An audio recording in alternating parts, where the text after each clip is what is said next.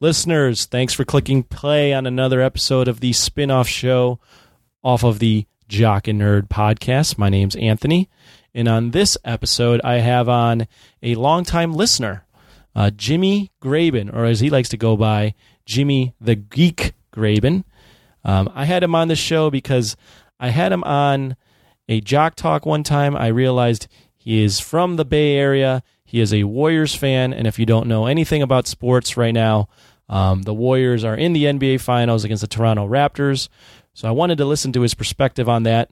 But more importantly, he's a longtime listener, and he's written us some fantastic emails with great feedback, really inspiring feedback.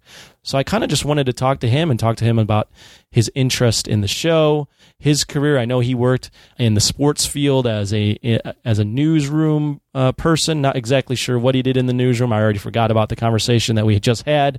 But he did work in sports, and then now he's a high school counselor. So we talked about his career in sports, his career in journalism, his career now in high school counseling, get his perspective on that. Me and him just go back and forth on life because we're both the same age. And then we get into some NBA stuff, some sports stuff, some Golden State Warriors stuff. So he's a really good dude. I enjoyed talking to him. I hope you enjoy just talking to one of our listeners and me and him shooting the shit about all the things that come to mind. Check it out. This is the Jock Spin-Off Show.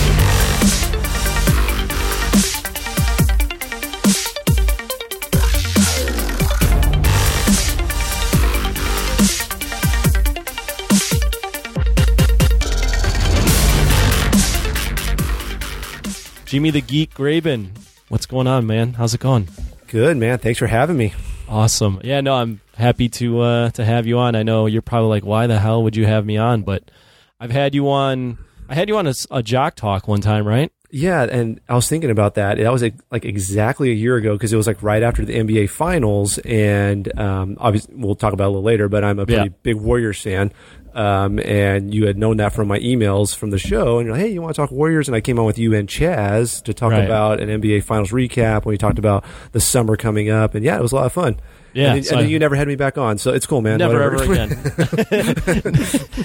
Never ever again. No, it's up until now. Now you get your own show that isn't. So for those that don't know, and if you're listening to this, you probably do know, but maybe you're just listening to the Spinoff Show and you don't really listen to Jock and Nerd. But Spinoff Show is a spinoff of Jock and Nerd podcast. We do have a Patreon for Jock and Nerd podcasts. On that Patreon, we do exclusive audio content for anyone that contributes. One of those things that we do is Jock Talk. I do that show with a gentleman by the name of Chaz Hubbard, and one time we invited Mr. Jimmy on the show. So there you go. If you ever want to listen to Jock Talk, give us some money on Patreon. Patreon.com/jockandnerd. Okay, no more plugging that. You were fine. You were great on it. I don't know why we never had you back on. Well, you know what? I actually don't run that show. I'm just going to throw Chaz under the bus. I don't run it. Yeah, no, let's go with that. Yeah, that works for me. Yeah, then we're not. It's not awkward, and I'm not offended. So exactly. Well, but now I have you on your own show where no one has to pay. Anyone can just listen to this as long as they're not super confused by the fact that they have to look up Jock and Nerd podcast to find this specific show, even though this show is different than the other show. Yeah. Does that make sense to you? Yeah. And the thing is, like, my family can actually listen to this now because last year I did, and they were all excited because I podcasted for years. And like, oh, you're back podcasting. I was like, yeah, I listened to this show and they had me on. But now it's actually on the main feed. So right. It'll be on the main feed. So we have two shows on the main feed. This one. So for people that have to like look it up, the way I explain it is still look up Jock and Nerd podcasts, but then you'll see this. If you're looking for a particular spinoff show, it's clearly labeled the spinoff show with the guest you're looking for his name. And then if you're curious, like, who the hell is this guest? Because to be honest, no one's going to know most of my guests unless you are super into Jock and Nerd. You can click on the show description, and then it's that guest bio, and you can kind of get a better sense of what we're going to talk about. Or you just listen to the intro, because then I describe what we're going to talk about as well. Makes sense, Anthony. So you already know this because you listen to the show. So, dude, just tell the audience, who you are, your background. Now, you have a pretty interesting. I know when you first wrote in, me and Imran were like, "Whoa!" Like a newsroom guy is listening to this and playing this for his colleagues. Like, what the hell? Yeah. Okay. So, going to the history here. few years back, I podcasted for years myself. What did you podcast about? So when I was in college, I went to Fresno State, which is out here in California. Those Bulldogs. don't know. Yes, the Bulldogs. We played Illinois a couple times, your alma mater. Yeah. We are kind of on the national stage. I think people do know about us by now. Finished 16th ranked in the nation. Shameless plug. In football last year. Pretty good football school. Yeah, actually. we do For the Mountain West now. Used to be the WAC. Yeah, good knowledge. Yep, good. Man. Yeah. So while I was there, I was a broadcast major. So I was broadcasting. I think TJ was on. He talked about he was a broadcast guy as well when he was in school. So that's what I did. Just like you guys, wanted to be talk show host. Actually, more specifically, I really wanted to do like radio play-by-play for like a sports team. Football, basketball, baseball, all that good stuff. And while I was at school, I came up with this idea of podcasting. One of my really good friends, he's still one of my best friends to this day. He and I worked together at the school paper, and we started a podcast, and it was called the Red Wave Podcast. The Red Wave is the name of Fresno State student section. Okay. So we called it the Red Wave Podcast, and we'd have 2 episodes a week. We do a postgame and pregame for football. Basketball season, we do twice a week, kind of breaking down the week's action, and then we did that throughout the entire school year. And it was really fun, man. We did that for a couple years, and then we graduated. I ended up working for a newspaper, and on my resume, they saw I podcasted, and they're like, "What's podcasting?" Because back then, this is 08, 09. Still wasn't huge. Yeah, 10 years ago, podcasting was like, "What the fuck is this?" So my editor asked me about it, and I said, "Yeah, it's kind of like the radio, but you can listen to it on an iPod." Back then, it was iPods, and you can take it with you wherever you go, and you don't have to. You can pause it, you can pick it up wherever. And he's like, "That's great." And we ended up doing one at the newspaper for about 2 or 3 years, and the community loved it. Which newspaper, if you don't mind asking? Oh yeah, so it's sharing. Sorry. Yeah, no, it's a local newspaper where I live, just north of Sacramento in California. It's Yuba City is where I live. It's called Yuba City, and the newspaper is the Appeal Democrat.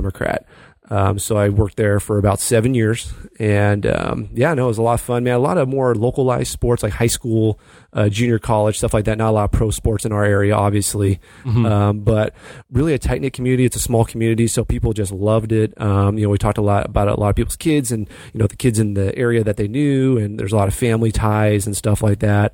So it was fun, and we'd mix in pro sports here and there, and it was a lot of fun.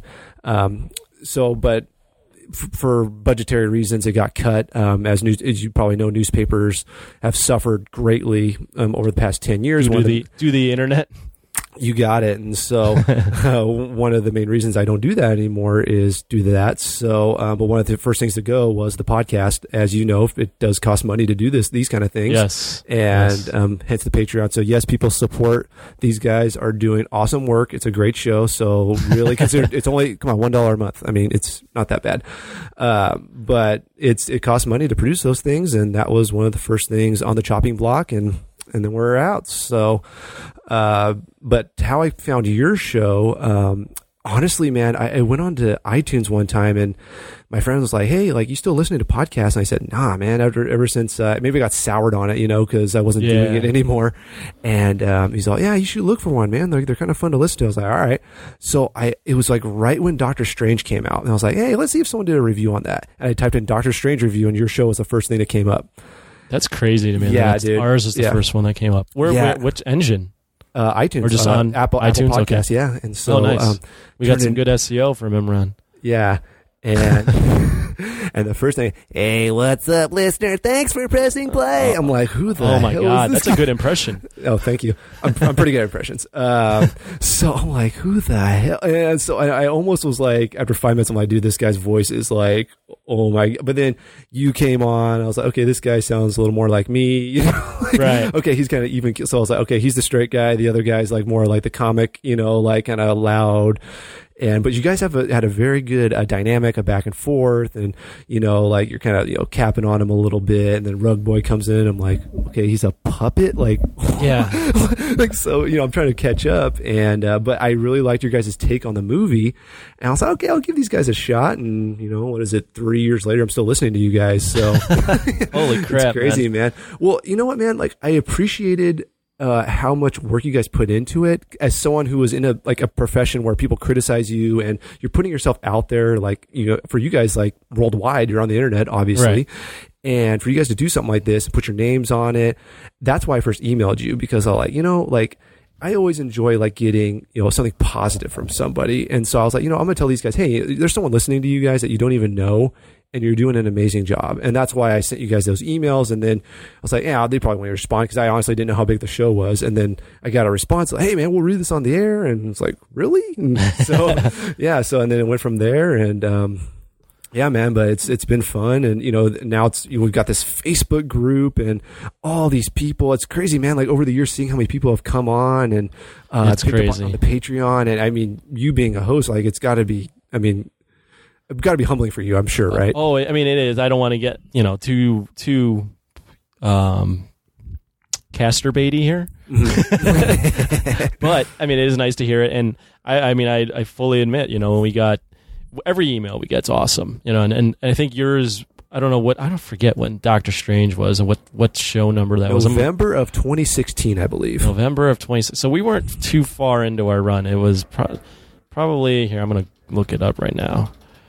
But whatever the case may be, whatever we get emails, it's always great, and we always try to read them online. So there was episode 139, so we were already 100 episodes in. But for whatever reason, your Imran, wow, your email stuck out to us, and I remember reading it and going, wow, like this guy's in a newsroom, and he's from California, and he's listening to our show. It still kind of humbles us every time we get an email. So and just to see how it's grown ever since the beginning, and we always joke around like, who the fuck listens to our show? Why would anyone listen to our show? So it's always nice to hear that stuff, because I mean, honestly, and I don't put in all the back end work that Imran does, but it's a lot. He puts in a ton of work, and me and Rug Boy come in and we record this weekly, and we do other stuff now, but especially Imran, he puts in a ton of work. So it's nice to see that rewarded. And me and Imran both split the cost of the show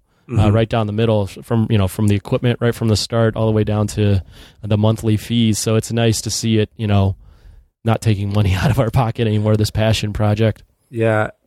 And the thing that's really cool, man, and I'll tell you this, is like, I'm going to give you an example of something. So you talked about the Planet of the Apes movie, okay? Yep. The newer one. And you did the review of what's the last one? War? Was that the last one? Was that the War? Yeah. Rise? War, right? Okay. Yep. So I had never seen any of the newer ones. I've seen the old ones, obviously, and they're just cheesy as hell. And the Mark Wahlberg one's just fucking terrible. But you were, no, like the new ones are good, and you were talking about it. And I'm like, you know what? I'm going to watch these movies just based on your recommendation. And I never would have gone and seen that movie if it weren't for this show. So that's just a small, like, random example. And I literally went and saw the third movie, like, by myself in the movie theater. My wife's like, what the fuck are you doing? Like, I'm like, yeah, I'm going to go see Planet of the Apes. She's like, why? Because they're reviewing on the podcast, and I want to, like, know what's going on. You want to be a part of the conversation, yeah. Dude, right? And so, like, movies you guys have reviewed, like, I wouldn't go see, but I'm going to go now. Like, actually, I'm a couple weeks behind because I haven't gone out to see Godzilla yet. Oh, okay. Just because I've been busy. It's the end of the school year, and I work at a school. So it's just been super busy and having 2 kids and everything. So it's harder to get out now to, like, go see a movie. But, yeah, as soon as I get out, I'll like get my phone out, and I'll be with a friend, like, why are you getting your phone? I was like, I had to hear the instant reaction, see what they thought, and then here's, Anthony coming on. It was a movie. so like, for Venom, I think is what you said. And something along those lines. It's just funny. And then sometimes I'll be like, all right, did you like it? Do you like it? No, he didn't like it.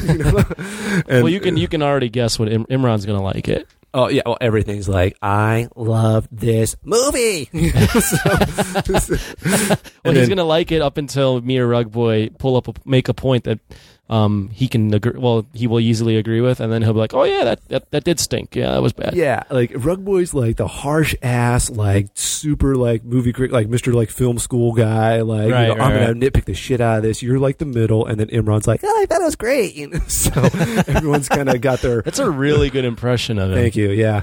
So we'll save this for a drop for the main show. But no, yeah, it's funny because I enjoy each of your takes, and I think that's what makes the show so good. Is that each of you has a different take on movies where it's, I don't have to see, oh yeah, that was good. Yeah, you're right. That was good. It's the disagreement's what makes the show. Cause you can't just agree on everything, and even when it's like a great movie like Endgame, you guys aren't slurping it up like, oh, that was fucking great, man. And it's like, no, it had its issues, and and then you guys nitpick it a little bit. I mean, obviously, it's such a huge event, and we all, of course, loved it. But every movie can be critiqued. So exactly, yeah, the variety you guys provide, man, like it's a really good part of the show that I enjoy. That's awesome. No, we try, man. We try not to.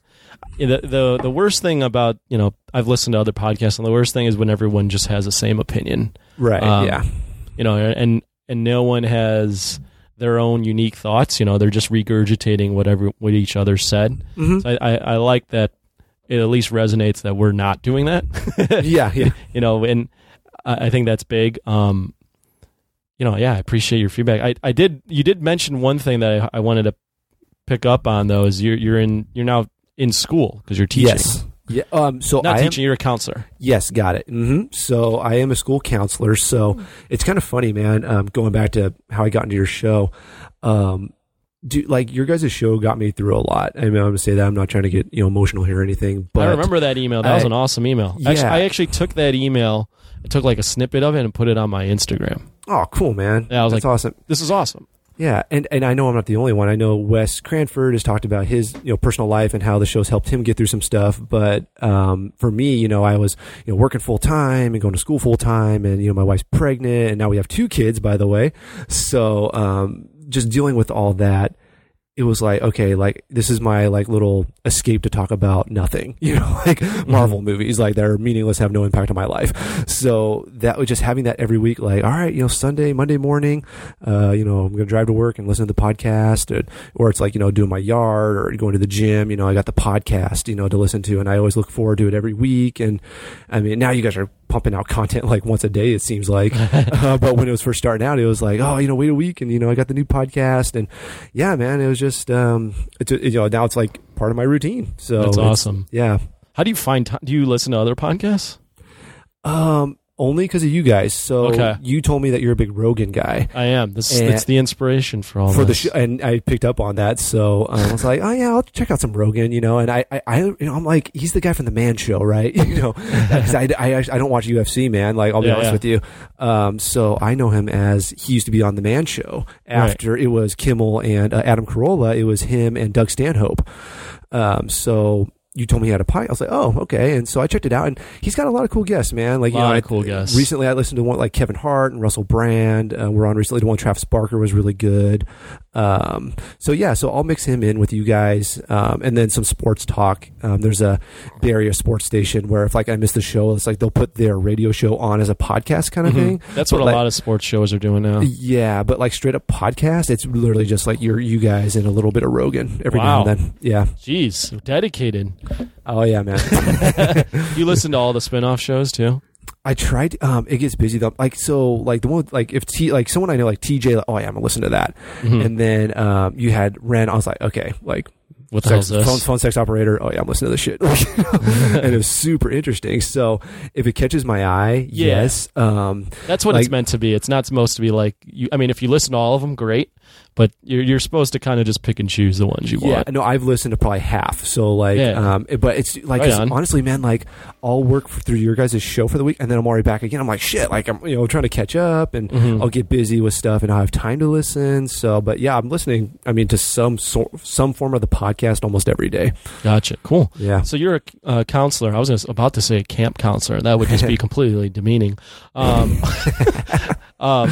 you off in the summers? Yes, I am. So my wife's a teacher as well, and that was one of the big. Oh wow, that's awesome. Yeah, so that's one of the big reasons I switched that profession was to be with my family on breaks, because I grew up with my father was a teacher. He retired about 10 years ago, so I grew up with that. Having my dad home over the breaks and going on vacations and stuff like that. So it's kind of like a way of life for me. Mm-hmm. And so when I was looking at career changes, a lot went into it, but one of the big things was being with our kids and my wife, having the same breaks and all that good stuff. So that was huge. and it's been great. So I work a little bit more. We work an extra month. So even though school is out right now for us, I still am working. Really? What do you have to do? With high schools, man, there's a lot of registration, getting the kids in the right classes. We have summer school going on, posting of grades, a lot of tedious shit that takes a while, and it saves you a lot of work when you come back in August when school starts. But yeah, so a lot of just like data entry and stuff like that. Not a whole lot of like counseling with kids per se, but it's that housekeeping stuff you have to do to get ahead. What's it like being a counselor? Because I remember, how many counselors are at your school, first off? I'm one of 4. Honestly, I don't remember. When I went to high school, we had over 2,000 kids. I don't know how many counselors we had. I don't remember mine, but I don't remember. I think maybe 2 or maybe 3 or 4 as well. But, okay. I never went to my counselor with any sort of issues other than educational, all right, what class should I have next? All right, what's my path to going to this college? What do I have to do? Blah, blah, blah. But what's a counselor being like in high school? Yeah. One of the main things, man, because honestly, dude, what you just said is what the vast majority of my friends would tell me is oh, I don't even remember my school counselor, or I never even went to the counselor. So my biggest goal is that the kids know who I am when they leave school, because I don't want to be what you just said. Right. I'll say this. It wasn't, I don't know if it was my counselor's fault or me just not giving a shit. Well, but as a high schooler, you're a kid, right. So it's that's true. I don't know what I don't know. I don't know that that's a resource. Yeah. And that's the thing is, we're working with it's not just the low performing kids, because obviously you went to college and you're very successful. So I'm assuming you were a good high school student. I was a pretty good high school. I was one of, so I'll say, I don't want to talk too much about myself, but I was one of those high school kids that it just came easy for in terms of school. So I was lucky in that sense. Yeah. And that's the thing is, we're working with kids like how you were. We're also working with the low-end students who really struggle. We're working with the kids with learning disabilities who are in special education. So they're on what we call an IEP, and I don't want to get too much into educational jargon on a nerd podcast, Jock and Nerd podcast. But this isn't this is Jock and Nerd, but this is the spin-off show, so we can get educational. Okay, cool, man. So kids on an IEP, so that's what we call an individualized education plan. So it means they have a learning disability, basically, to put in layman's terms. And every kid that has a learning disability has their own IEP? No, they do not. And so that's the thing is, they have to get tested, and it's a federal document. So it's you really have to dot your I's and cross your T's and do testing. And it's a big deal for them to be on that IEP. The thing is, a lot of them get tested very early, in elementary school, because that's when they're identified that, oh, hey, this student really struggles with reading. So you could be, algebra, geometry, you're a whiz, but reading's a hard thing for you. So you can have what we call a specific learning disability in one subject, but you're totally fine in all the other ones. So the IEP is a very broad strokes, and then it also covers those students who are autistic, the students who, the way we describe it is in life, they will never be able to live on their own, if that makes sense. Right. So, it's a wide array, man, of students. I always found it. Yeah. What do they call that program in your school? It's got a couple of names. So the umbrella is what we call, special education. It's kind of like the main umbrella, right? Okay. So, within special education, you have different categories. Okay. So you have what we call, there's a lot of acronyms. So I'm going to throw a lot of acronyms at you. That's what we do in education. Yeah. So RSP students. So that's Resource Specialist Program. So that's kid I'm talking about, who I just mentioned has one specific learning disability. There's this one area in school where they really struggle, but they're mostly in all general education classes during the day. So that's what we call RSP student. Next, we have special day class. So that's SDC. Those are the kids I mentioned who, probably will be living with mom and dad, for most of their life, maybe can go work fast food, Walmart, places like that, like a retail job, maybe.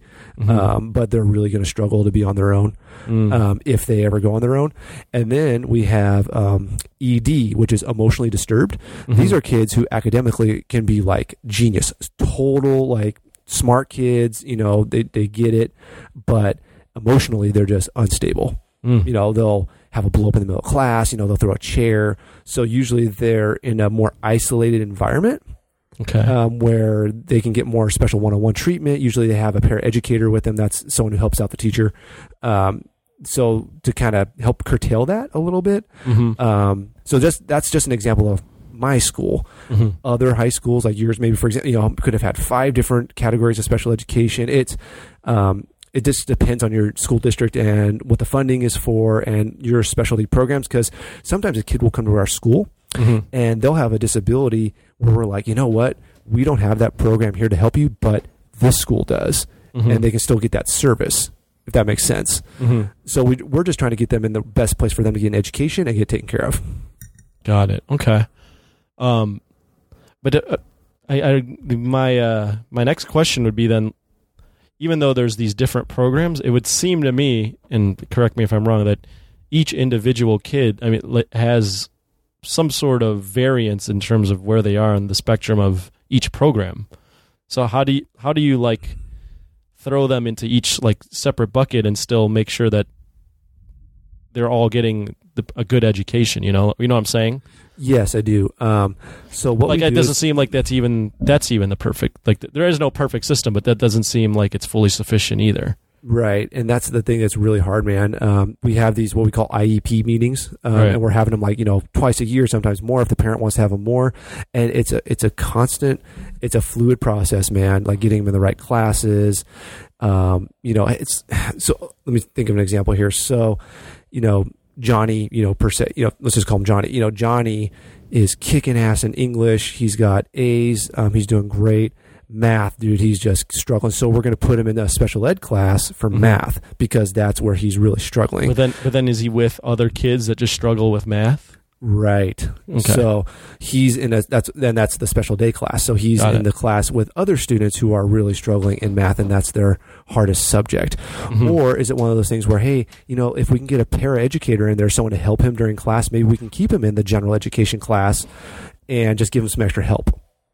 Or we can put him in what we call a resource class. We call it study skills. It's almost like a study hall, but it's actually taught by a teacher who can help the student in that subject area. So there's a lot of different ways. It's almost like a doctor like diagnosing something, like not to say we're doing the work of doctors, but it is kind of that process of like, hey, what worked before? This didn't work. Okay, let's try something else. And it's just a constant fluid process that you're kind of fine tuning as the kid goes through school. And the bottom line is you're just trying to help them learn the subject area. And my job as the counselor is to get them that high school diploma. And that way they can either go to college, military, job, whatever it is that they want to pursue. Now, is the diploma, is the prerequisites to get the diploma, the high school diploma, different for special ed kids? No, and that's the thing, man, is they're meeting the same requirements that a gen ed kid, as Tony's meeting when he's in school, the high end honors kid, has the same requirements as the low end special ed student. Okay. So that's why you really are working hard to get this student in a place where they can succeed. Now, is Johnny going to be taking the same honors class as maybe another student? Well, no. I mean, they're going to be taking, maybe a gen ed English.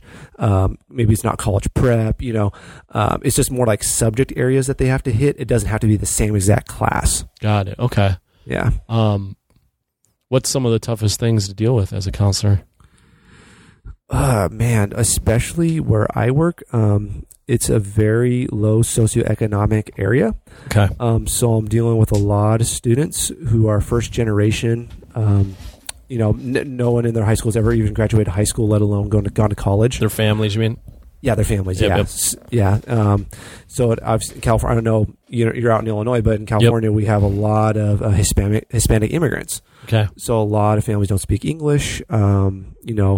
The student I have may be the first member of their family to even attend a public school in America. So we're helping these students bridge that gap because a lot of times, man, you're like a pseudo parent because their parents don't know the school system, how to get to college, how to apply for financial aid. Right. Any of these things, you don't even know, man, the number of kids I sit down with and I have to go through their parents' tax return with them.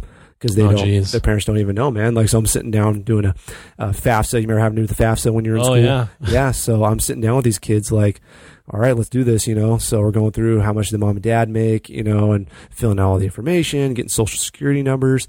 Sometimes they don't have a social security number. So they're those DACA students who they're dreamers. I don't know if you heard that term, but plenty of times. Okay. Yeah. So, I'll tell you, man, it's opened my eyes big time to what, because I'm a white man in America who's had some, let's just say, we have a privileged life. I didn't grow up with the things that these kids had to deal with moving from a different country, not knowing where your next meal is coming from. And I admire them, man. Like they work hard. I have, one of my students came back and saw me. She's at Cal Berkeley, one of the top public schools in the country, man. And she came back and she brought me a T-shirt, the Cal Berkeley T-shirt, and told me how much I helped her. And like, dude, you just want to like start crying, man. Like it's just crazy, like this impact you had on this girl, like who her mom and dad don't even speak English, and now she's going to freaking Cal, man. Like that's crazy. That's amazing. Insane. Yeah, and I know there's counselors all over the country who have stories like that, and it's kind of a misunderstood profession, man. Like a lot of people, we have these conferences and we talk about how like other employees in the school don't really understand what we do. I think a lot of people think it's you're doing therapy, kids on the couch in your office talking about their problems, and it's really not. It's actually not that at all. We actually don't even do therapy. That's a different counselor. We're school counselors. There's so many different categories of counselors that people don't understand. There's mental health counselors. There's family and marriage therapists.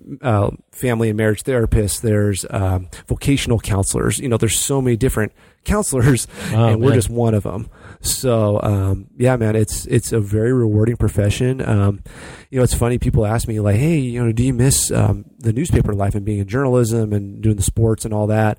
And I tell them like, dude, like this job is more rewarding than anything I've ever done, like in journalism. And I'll tell you, like, I'm not trying to brag, but like I've won awards. I've like had opportunities to move on to bigger papers. I mean, I did well in that profession, but nothing compares to like when that girl came in, man, and like gave me that shirt and gave me a hug. It was just like, shit, man. Like, it's just so, and then especially like becoming a father, like, all these kids, I mean, you'll know someday, man. Like, it's just someday. Yeah. So yeah. I know we got to talk about that. Like, how we're the same age. And that's one of the subjects I want to talk to you about. Anyway, I'll come back to that. But talk about anything, man. Yeah. So what are your thoughts on that? Well, go ahead. Finish your thought. Well, just being a father just changes your viewpoint on these kids and working with them. And it's like, they're your kids now. And you want the best for them. And so, yeah, man, it's great. And then the summer vacations, like you said. So, that's nice too, right? Yeah. And you still get paid year round because you get a salary, probably. Yes, I do. Yeah. Yep. So, what are your thoughts on all the DACA stuff that's been out in the last couple of years? Trump was trying to phase it out, right? Oh my God, we're gonna get political, Tony. Come on, man. We don't have to stay too long on this. No, we're good, man. No, I just when you're in a closed door office with this student who's crying and they're embarrassed to tell you I wasn't born here, like just put yourself in that situation, and you have to tell this kid, it's going to be okay. Like we're gonna find a way for you to get through this, okay? But that kid's like put his trust in you or her trust in you. You've been with them for 4 years as their counselor, and they're coming to you like, I don't know what to do. So that's where I'm at, man. Like, I mean, I'm a big supporter of it. I mean, hopefully I don't get in trouble for saying that on the show. I'm just going to say I don't think so. That's how I feel, man. I love these kids.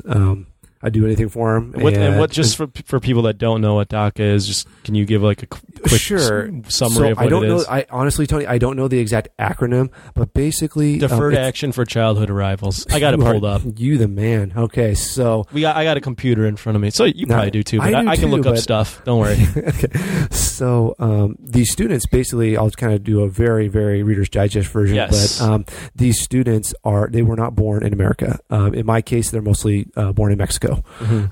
So they don't have a social security number. So the DACA program, or the DREAM Act in California, we have the California DREAM Act. I don't know what Illinois has or any other states, but we have the DREAM Act. So we have a program where they can still get financial aid without a social security number. Got it. And so that's our program, and we're big proponents of it, and we're supporters of it. And we have people who actually come to our campus and help those students get their financial aid done, and they're bilingual. So that's amazing. So I speak un poquito español, not a whole lot, but having those bilingual service providers come in is just great, man. Like these families are like so thankful, and it's awesome. So, but yeah, man, it's a big issue. We had a lot of scared students when all that was coming down, and all the talk about the border stuff, man. Like, it's crazy. I mean, I feel like maybe a conversation for Voice for the Underground, but I'm sure they cover it so much better than I can. Yeah. Oh, same here. But no, it's crazy, man. I mean, it's interesting to hear your perspective as someone that has to deal with the individuals, that are experiencing this. No, we are in the trenches, man. It's not just me; it's teachers. Are working with these kids, and as a son of a teacher, I know how hard teachers, and the husband of a teacher, actually, how hard these educators are working, and they're just as much working with these kids as I am, and they're hearing the same stories I am. So it's crazy times, that's for sure. Yeah, I don't even know. I mean, I don't know what a solution is for it, or I would need to get a little more educated on all of that stuff. Mm-hmm. It's just all it's an interesting thing. It's unfortunate for the people that are in a situation where they are trying to get an education and they can't, or they're fearful of it. Yeah, I think my take on it has always been, no one forced that kid to come here. Like, right. Is it like, why are we punishing the student? Got it. Yeah. Can we control where they were born? Can they control where their parents took them? No. Right. So that's where I stand on it. And it's funny. I'll tell them, like, we'll be talking in my office, and I think they see me, and I have a great relationship with my students. So, but they know, white guy, like, what would he know? And so I always try to tell them, like, hey, like, we're all immigrants, that, right? And they kind of looked like weird, and it's like, yeah, well, I mean, unless you're Native American, like, right. None of us were born here. Like, obviously we were born here, but none of our ancestors were actually born here. So at some point, I think you said you're Polish, right?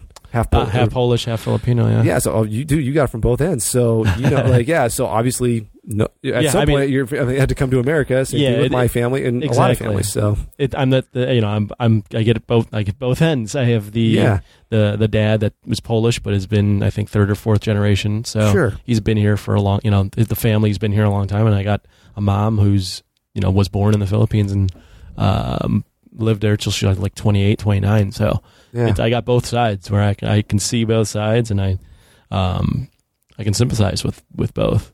So not to flip it on you or anything with the interview here, but it's not an interview, just a conversation. It's just right? us talking. Yeah. So, do you find yourself, because I've had a lot of friends who are like half Chinese, half white, sure, and they really embrace like that Chinese part of their life, like being Chinese. They were like part of the Asian Student Union in school. Mm-hmm. Like, is that like for you? Like, did you really embrace I'm half Filipino? Like, I really embrace that side of myself, or is it just kind of been like half and half, or like where do you come down on that? Like in terms of like your heritage, sure. And, like.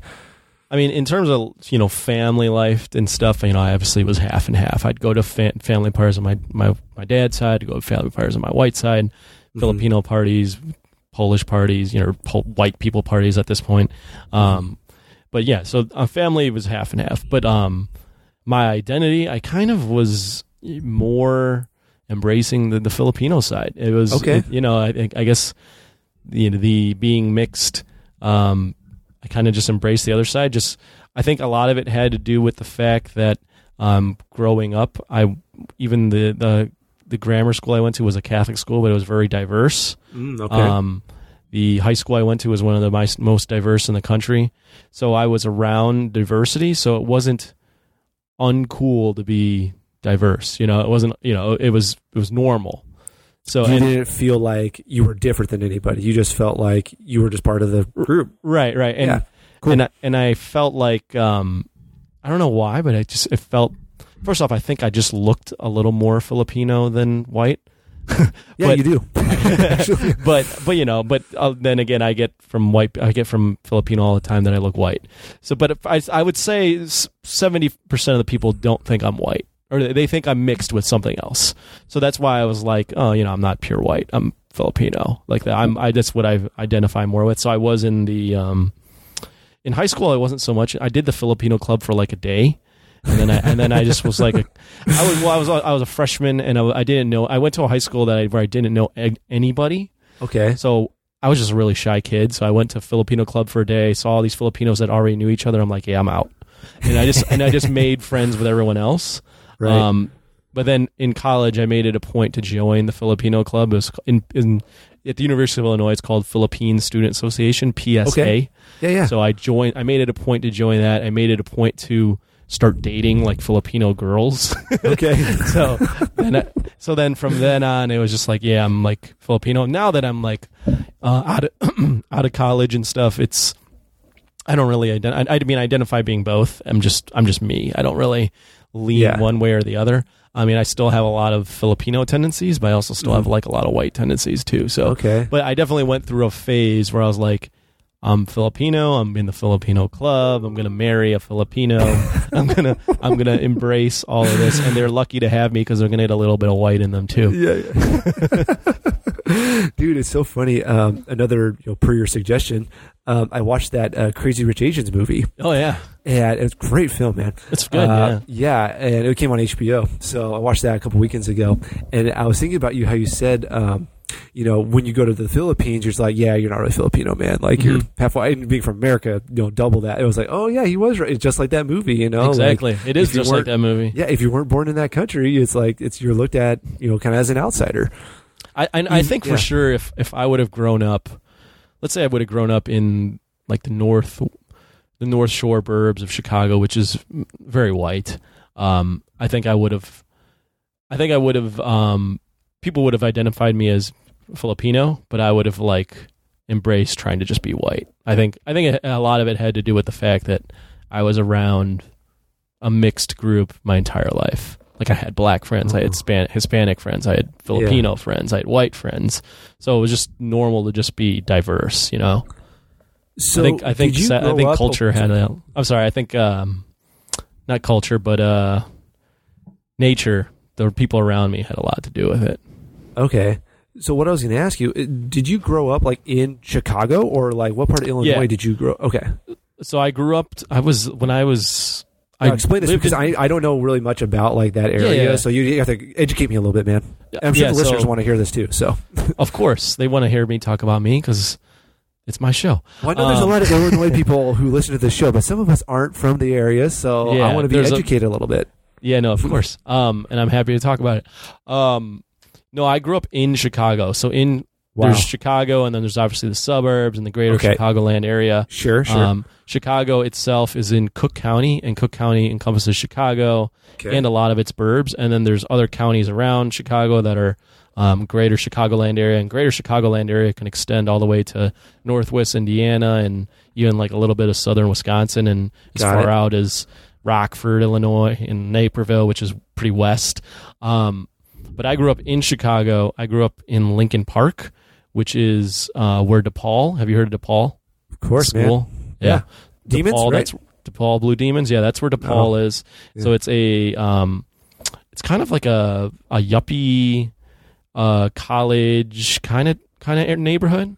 Yeah, I would say I'm following you along on Google Maps here, buddy. Yeah. So it's nicer, but it's not like super rich. It's just, it's upper middle class probably. So I grew up there, which is north side of Chicago, up until I was about 12 or 13. And then I moved out to Niles, which is a northwest suburb of Chicago, not too far out in Chicago. So it's still in Cook County. And that's probably, 25 minutes without traffic from downtown. So it's not too far. And I was there and I lived there from probably like 6th or 7th grade on to high school or throughout high school. And then from there, went down to the University of Illinois. So, Champaign, right? Champaign-Urbana, correct. So, where I grew up in Niles is one of the few burbs. So the suburbs are generally the northwest burbs and the northern burbs are more white, but Niles, Skokie, Morton Grove, even a little bit of like Des Plaines, Park Ridge are pretty diverse too. So I went to Maine East High School, which is in Park Ridge, and if you look up, if you Wikipedia Maine East, I don't know if it still says this, but it mentions that it's like one of the most diverse high schools in all the nation. That's awesome, man. That's so cool. Yeah. I love that. That kind of reminds me of the school I work at. We have a lot of, obviously Hispanic, like I mentioned, some white kids. We also have, and it's an Asian group. I don't know if there's a lot of this group from where you're from, Hmong. Hmong, yeah. Hmong, okay. Hmong, yeah. Yeah, it's kind of confusing. There's an H, it's Hmong. Yeah, yep, I know Hmong. Yeah. So I know a couple Hmong people. Okay, cool. Yeah. So we have actually a very high population in our area. Actually, two of my coworkers are Hmong, actually. So, but we have a very high population there. We have some Indian students, some Pakistani students. Yep. So yeah, it's cool, man. Like, it's when you're talking, it's like, yeah, that kind of makes me think of the school I work at. So it's great. What was funny about that is I remember being in high school and being around so many diverse kids, and I don't know how it is now, especially with how sensitive people are. But I remember when I was in high school, which was shit. Man, how long ago was that? At least 12 years ago. We're 13, but we're class of 06. So, oh, right. That's even longer. So 13, at least 13 years ago. So I remember super diverse. You'd think we'd be more sensitive to each other. We would make racial jokes to each other all the goddamn time. Oh, wow. Oh, my God. We used to make fun of each other for being whatever race all the time, and everyone would laugh. Like, it was all in good fun. I mean, I'm sure some people were like, what the fuck, that's kind of racist as fuck, but we were so, I mean, this was also around the time Chappelle's show was out, so it was kind of like, this was the, it was fun, like no one was super sensitive about it. Like, I would go up to people, I'd go up to people of my own race. Like, I had Polish friends, I'm like, you dirty fucking Polak. And they'd be like, you dirty Japanese motherfucker. I'm like, I'm not Japanese, you asshole. Like, but it was fun. Like, I don't know. I just remember, like, we could joke around about those things, and it was fun and funny. And then I remember going to college, and I would, like, make those jokes to people, like some of my, like, Filipino friends, and, like, make Filipino stereotypical jokes, and they'd be like, the fuck, dude, you're kind of fucked up. I'm like, you're like, you can't say that. I'm like, what are you talking about? Like, we joke like this all the time. I don't know. I feel like being around all different races made us just all, like, put our guard down. Yeah, and I don't know how it is now, but that's how I felt at the time. It's like we could make fun of the fact, we could make fun of our stereotypes, because everyone was so different and had stereotypes that it was all just a big melting pot. Well, I think that's the thing, is you have to learn to have a sense of humor about it. And I think with social media, man, it's ruined everything, in my opinion. that's a digression, but there's this culture of sensitivity right now. So it's like, dude, you cannot say anything now, or else you're just gonna get roasted, And I think Rug Boy's finding that out on Twitter. That guy goes after people. It's hilarious. I'm always just like, dude, social media is just not the place to argue. No, you're not gonna win. And you never win. Because I've been like, should I jump in and defend it? I'm like, nah, fuck it, man. He's too far gone. Like, I always, that's one of the things where I severely, like, disagree with him. I'm just like, dude, you bring this on yourself. Like, why do you even go? Like, why do you even do it? It's social media is just the fucking armpit. Like, you can't make, and this is something we've discussed on the show, because there's plenty of people that have been, like, scrutinized on social media for tweets and all that. It's like, you can't make racial jokes on social media. You can't make any sort of jokes. No joke, not at all. It's just not the place, because it's just so limited, and people can twist it so easily and misinterpret it, and without context of a conversation where I'm talking to you back and forth, and you can hear how I'm, saying these things to you. Like, if you just took the snippet of, you dirty fucking Polak, when I said that to you about when I was making fun of my friends, you'd be like, oh my God, that he's racist. But like, no, right. I was saying that to my Polish friend because we had this, like, where I'm Polish as well, and we had this rapport and blah, blah, blah, blah. But you see, social media doesn't provide that kind of context to a conversation. There's no context. There's no tone. There's no, you can't hear, like you said, you can't hear the person saying it, so they're going to take it as is on a, written on a screen. Right. Oh, what the fuck? Like, what did this guy just say? And then here come the hounds are coming, because that's Twitter. It's just everyone gangs up. That's how it is. It's everyone's going to jump on this person. Oh, Twitter especially. I mean, well, social media is just bully culture.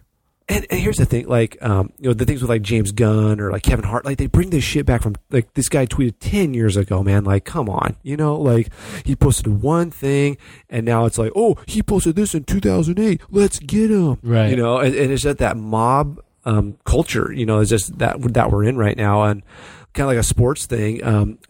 My team's the 49ers. They just drafted Bosa from Ohio State, the end. Yeah, and I think he had something like that. He posted something or liked. I don't think he even posted. I think he liked something back like 4 years ago or something like that. And all these people were just ripping him. And granted, the Bay Area is super liberal, and and that's how they roll. But they're just pounding this guy for something he had favored. Like it might have been a Trump thing or something like that. Yeah, so I'll read what happened. Okay, there you go. Okay. A week before the draft, Bosa tweeted out or had some controversial tweets, such as calling Kaepernick a clown. There you go. He expressed support for Donald Trump, which you cannot do. No, God, no. Never on social media can you support Donald Trump, right? Yeah. And then liked a post with some racist and homophobic hashtags. Okay. Well, there you go. But, I mean, even if a guy supports, like, I personally am not a big Trump guy, but he can support Trump. Like, what? Like, it is. No. I mean, like, if his reasons for supporting Trump are, I'm a motherfucking racist and I hate the Mexicans, well, then that's probably a little flawed. But if you support, Trump for other things, then, whatever. Like, it's a conversation. No, like, I live in a very conservative community, so everyone around me is a Trump supporter, and that's hard. I mean, it's not like I'm just like, oh, fuck you, like, you support Trump, like, like some people are like that, like, if you support Trump, I don't even know you anymore. It's not like, I'm obviously not that bad, but yeah, it's tough, man. This culture, it's like we're talking about the political culture it is right now. It's like, well, are you a Trump supporter or not? Where do you stand on this issue? Right. It's like, so binary.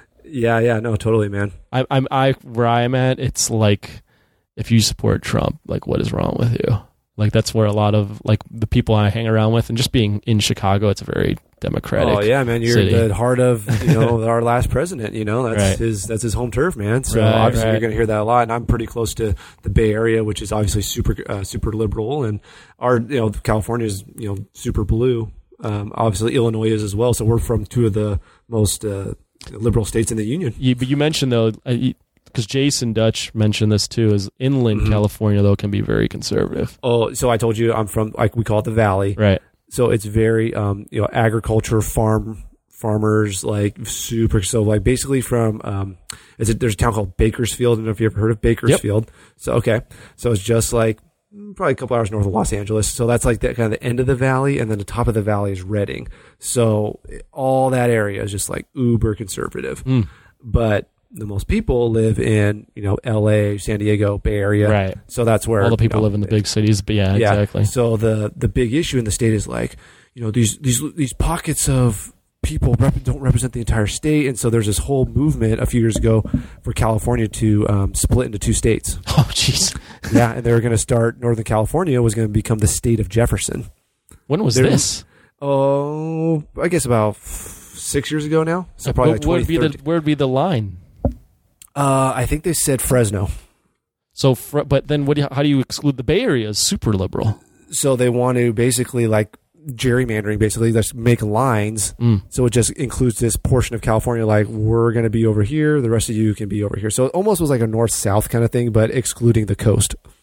What the fuck? I'm looking this up now. This is crazy. Oh, dude. And there was like counties who actually like voted for it and passed it. Like some very near where I'm at.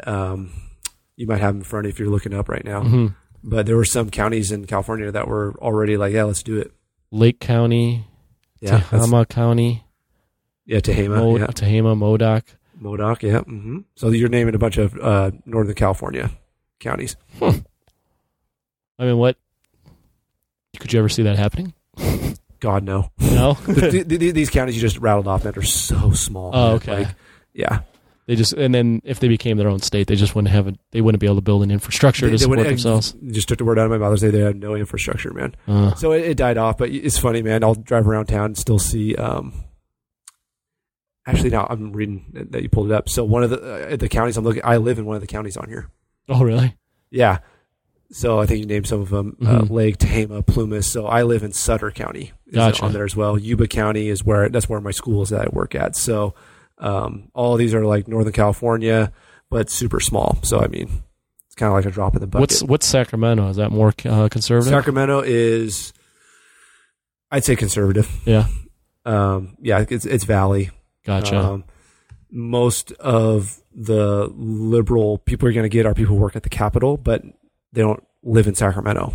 Does that make sense? Yeah, so like senators and people, congressmen, they don't congressmen that represent their counties. Yeah, it's not like they live in Sacramento; they're coming from somewhere else. So gotcha. Yeah. You brought up something, and I don't want you to forget about it. But you asked about me being us being the same age. Yes. And I don't have kids. Yes. And I'm not even close that I know of. That's crazy. Yeah, so one of the things actually that kind of drew me in the show was that I picked up on that you and I were the same age. Right. And then you said, I was like, shit, man, we're only like 3 months apart in age. Am I older than you? I'm older than you by 3 months. I'm September. Gotcha. Oh, yeah. Gotcha. Okay. So, but you were talking about, it was one of the earliest shows I listened to. It was the Batman and Robin, What the Fuck Happened episode. Okay. And you were talking about, oh yeah, my dad took me to see it. And then the memories you said were like, yeah, I don't remember it being that bad. Because when you see it, you're like, 8 years old or whatever. You're not sitting there like, this movie sucks. Like, right. you're going, oh, this is Batman. This is great. And then you watch it as an adult, like, what the fuck? So just a quick comment on that. Yeah. I miss being able to go to movies and enjoying everything. Right. As a kid, I think I enjoyed most everything. Going in as a kid, what did I actually think kind of sucked? I'm trying to think what movie was I like as a kid going, that sucks. Can you think of one? No.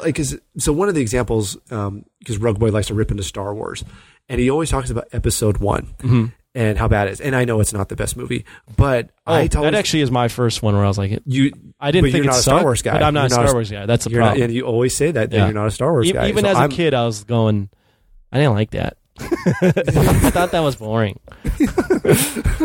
So my thing, and I think you guys, we've talked about this on the show, and I think I emailed you guys about this once. It's always like the frame of mind of when you went to see that movie, like the memory.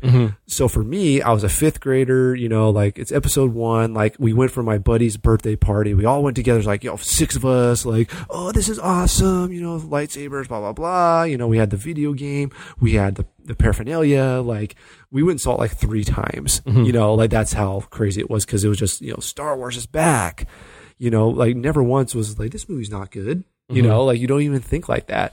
So it's kind of funny. Like, and I say the same thing about like the first Spider-Man movie, like and I think Imran and Rugboy actually have said, like, even though they're quite a bit older than us, that they did have a good reaction to that movie when they first saw it. I think they both Imran likes everything. Yes. But I remember seeing that, like, it was me and my 3 best friends. We're sitting in our local movie theater, and just our jaws were like open, dude. Like, how did they make this? Right. Like the special effects. It was just like for the time.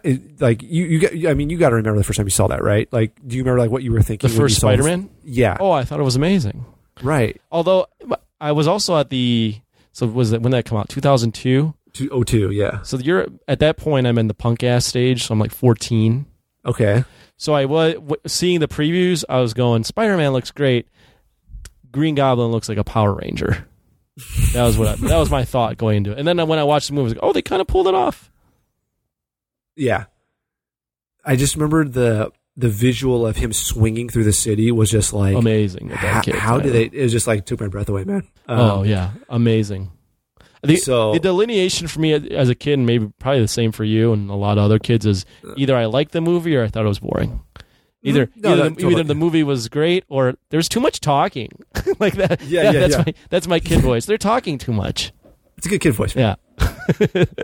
And then remember, I was like, hey, Anthony, I was like, I know you know about the Space Jam soundtrack, man. Oh, 100%. Yeah. That's one of the all-time great space soundtracks.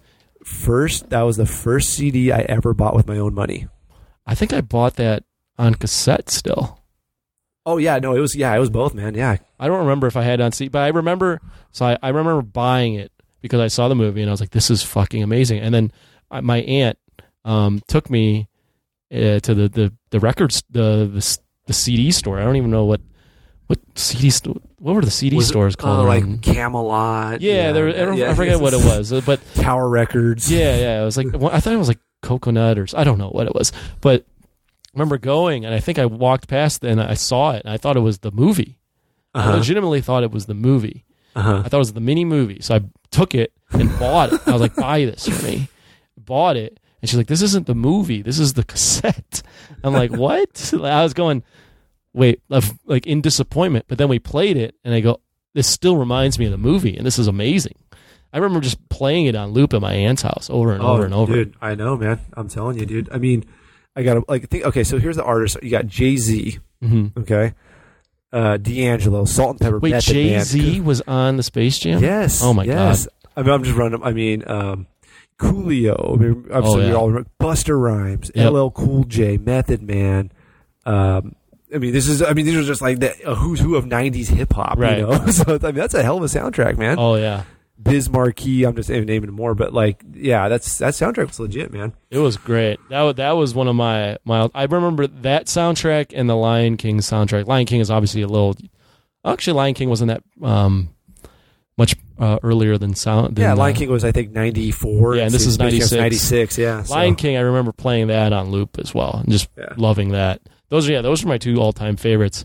Can you admit, like, now if they ever do a Space Jam 2 with LeBron James, which I think they will, there's no way it can capture the magic, right? No way. And that's actually one of the subjects. I mean, if we're going to, we have to circle back to the whole us being the same age thing. Oh, yes. One of the things we'll put a pin in it to come back to is my fandom of Michael Jordan and the Bulls, because we have that in common. I have to go through that with you, like growing up with the Bulls in the era that we did. Oh, my God. But we'll put a pin in that because we have to circle back to the us being the same age thing. Yes. So, picked up on that on the show. So now we're like circling way back. That we were the same age. Now, you'll tell these stories like, dude, your Coachella story was amazing, dude. Like, it's been my favorite episode of the year so far. Really? Like, no, dude, I just love like your story, man. Like, I was like on a run and I was listening to that, and I like came back and I sat in the backyard like when I was done, and I just listened to it. I was like, it was so interesting to me, man. Like what specifically? I think it was just vicariously living through you of like, because I've always been very fascinated by Coachella. I've had friends who've gone, and it's in California, so I've known a lot of people who've You've never done it, right? I have not, no. Yeah. I'm a married stiff, buddy. Yeah. At this point, I don't know how you would do it. Yeah.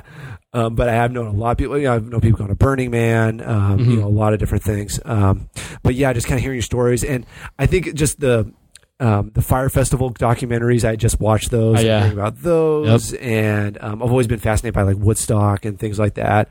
So just to hear like the first person account of someone who went, and then the stuff with you and the ex-girlfriend, it was just money. So good. I was laughing my ass off. That was great, man. The thing too about festivals is I wasn't a festival guy up until my first festival wasn't until 2013. So I was already way out of college for 3 years. Yeah. You know, right. And before that, you know, Lollapalooza is a big festival that comes to Chicago every year. I had like less than like 20% desire to ever go to that when I was a kid, you know, or in high school or in college. I was like, okay. I was one of those. I was like, well, I don't want to see see music live. There's crowds. I remember there's this local radio station called B96. Okay. And I was in college, and my girlfriend at the time bought us tickets. I was like, okay, I'll go, whatever. Like, it's fine. Like, I do kind of want to see these artists. I listen to them all the time. I went. I didn't drink at all, first off. I think I was under 21, so I was very like, okay, I'm not drinking. Like, I don't do that if I'm not, 21. And I was like, this sucks. Like, all these kids are drunk and like acting like idiots, and I'm standing here and I'm with my girlfriend and I couldn't even get in the music, and there's a lot of people and this drive takes forever. So what were some of the acts? Like, who was playing? Oh man, it was like Danny D. Kane, and the headliner was T-Pain. And it was T-Pain, and he auto-tunes. I guess he can really sing live, but hearing him sing without the auto-tune, I was just going, this doesn't sound like the song on the radio. So my thought was, none of these people sound like they sound on the radio. And if they do sound like, is not supposed to sound like this. so I was like, I don't want to do these things. I don't want to go. And then I got convinced to go to it was EDC, Electric Daisy Carnival, but it was the Chicago version in 2013. Okay. And I was like, I don't like EDM, electric dance music, around it, whatever. It's like, I don't like this. My friends were a couple of my friends, not all my friends were going to festivals, only a few, and they told me, yeah, you do. You listen to this radio, you hear EDM, you kind of, you like it, you just don't know the songs. I'm like, okay, whatever. I'm like, but I'm not spending money on this. And the hook was, they go, you should do it one time. The girls are hot. I go, okay, I'm sold. That's all you need to hear. And then ever since, I've been just going because I've actually found myself to enjoy EDM and enjoy the festival culture, and just now I travel to them, and it's provided a ton of memories and put a big hole in my wallet. So it's been great. Yeah, no, it's funny. Like, you'll talk about it on the show, like how you go to these festivals and stuff. And the thing is, love the Imran and stories, Rug man. Boy can't even relate it to it at all. Right. So they talk to me about it, and I know they're just like, "What the fuck, dude? What is this guy talking about? Why do you do this?" But the stories are so good, man. Like, that's what I love about, like, sometimes you do it on the post show, you know, like, you did on the main show that with the Coachella, but I think we continued that on the post show too. Well, that's what it was. Yeah, you kept going with it. Because they were very curious about me going with the ex-girlfriend. That's right. That's all that stuff was in the post show. Yeah, and that was all interesting stuff for them to hear about. And I mean, it is an interesting situation to have to go with someone you'd been dating and just, and broke up with maybe 4 or 5 months prior. Yeah, that was really interesting for sure. Well, it's kind of funny, man. Like, I feel like you're like the norm for people our age, and I think I'm in the minority. Think so? Oh yeah, I think people are getting married later and later. Oh, dude, I have I'd say like 6 or 7 people I consider like really close buddies of mine, like good friends, and none of them have kids. Really? Yeah, some of them are married. Like, I got one of my best friends, he's married, a couple friends, and one's getting married in September. So it's kind of coming along. But, like, yeah, I mean, no kids. I mean, you're actually right. So, and here's my situation. I got a lot of close friends. A lot of them are getting married, or a lot of them are married. Like yeah, you've been going to a lot of weddings, man. Like, yeah. You're like, I'm at bachelor parties, so I've picked up on a lot of your friends are getting married. A lot of them, like once 26, 27 hit, that's when everyone was starting to get married. So sure. I'm one of the last single ones. Okay. Most of the girls are getting married or are in pretty serious relationship. The guys, most of them are in relationships. There's only a few. There's more guys that are single than girls in my friend group. Oh, for sure, which always is probably the case. But you're right. Like, a lot of them, there's only maybe a few of my close friends that have kids. Like, maybe if there was a percentage, maybe less than 10%, maybe like 5, somewhere around there, have kids.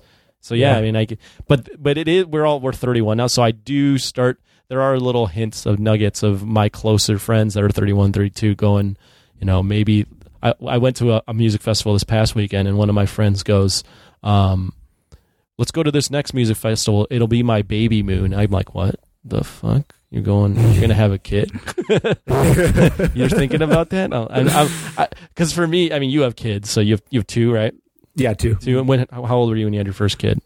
I was 20. I was 29, going on 30. Okay, so you're married? Yes. When did you get married? Got married in 2012. Okay, so you're 25. So yeah, no, I was 24 when I got married. Yeah. Oh, you were kind of young. Yeah, comparatively to my friends. Well, I've been with my now wife, girlfriend at the time, but I've been with her since high school. Oh, okay. So, well, so we've been together for everything. So we've been together since we were 16. So jeez. we're kind of due. Did she go to Fresno? She did not. She went to a school called UC Santa Barbara. I don't know if you've heard of that one, but of course that's I know. where she went. I watch college basketball. Of course I know UC. Okay, yeah, I was going to say you're a sports guy. Of course, okay. Yeah. So that's where she went. So yeah. Well, first off, props to you guys for keeping that relationship going through college. Thank you, man. Appreciate that. Thank you. You never see that. You never see the high school sweetheart last through college if they don't go to the same school. But I digress. But yeah, when my friends talk, you have kids, and my friends talk, I just think to myself, I'm not even close to that life. I remember holding, a couple of weeks ago, I was at baptism, and I was holding one of my friend's babies, and I was feeding the kid, like, with the bottle. Okay. And they go, Tony, you got to tip the bottle up. I'm like, oh. And then I'm just like, I'm like feeding the kid. I just go, I'm not even close to this. Like, this isn't anywhere near my life. Can you please take the kid out of my hand? I don't want to drop the kid. I'm like scared. I just don't know what the hell I'm doing. Please get this away from me. But you know what, man? Like, I'm going to give you props because you actually held the child. Like, most guys like you would be like, fuck that. I'm not touching the baby. Like, no, seriously, dude. Like, you don't even know. Like, really? We'll ask people like, hey, man, you want to hold the baby? He's like, no, I'm good. But you actually like fed the baby, man. So I'm giving you major props on that. Okay, but props. But every time someone asks me to hold the baby, I will hold the baby, but I am going, fuck, I don't want to drop this baby. I don't want to drop this baby. Don't ask me to hold the baby. And then the thing is, too, is I hold the baby, and then the baby inevitably cries, and I'm just like, fucking hell, this is like, this baby doesn't like me. Get this baby out of my hands. You know, I want the baby to like me too, and and the baby doesn't. It's not like a dog. I'm like a dog whisperer. So any dog that comes up to me usually likes me. Babies, immediately I hold them and something goes wrong. I'm just going, oh fucking hell. Yo, what did I do? What did I do? Right. It's immediately my fault when it's probably not, but it's just. Yeah, don't take it personally. Babies just cry. My own daughter cries when I hold her, man. It's it's just babies, dude. How old are your kids? One's 2? My son's 2, and then my daughter is 3 months old. Oh, geez, 3 months old. Yeah, Congrats. so thanks, man. Yeah, you're not getting a lot of sleep. Oh God, no. No. Yeah, well, actually, I shouldn't say that. She sleeps through the night now. Yeah? So what's a good night to sleep for her?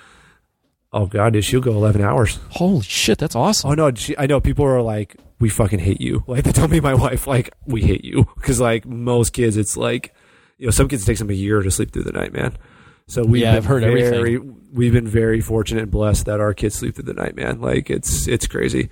You doing the you swaddle the kid?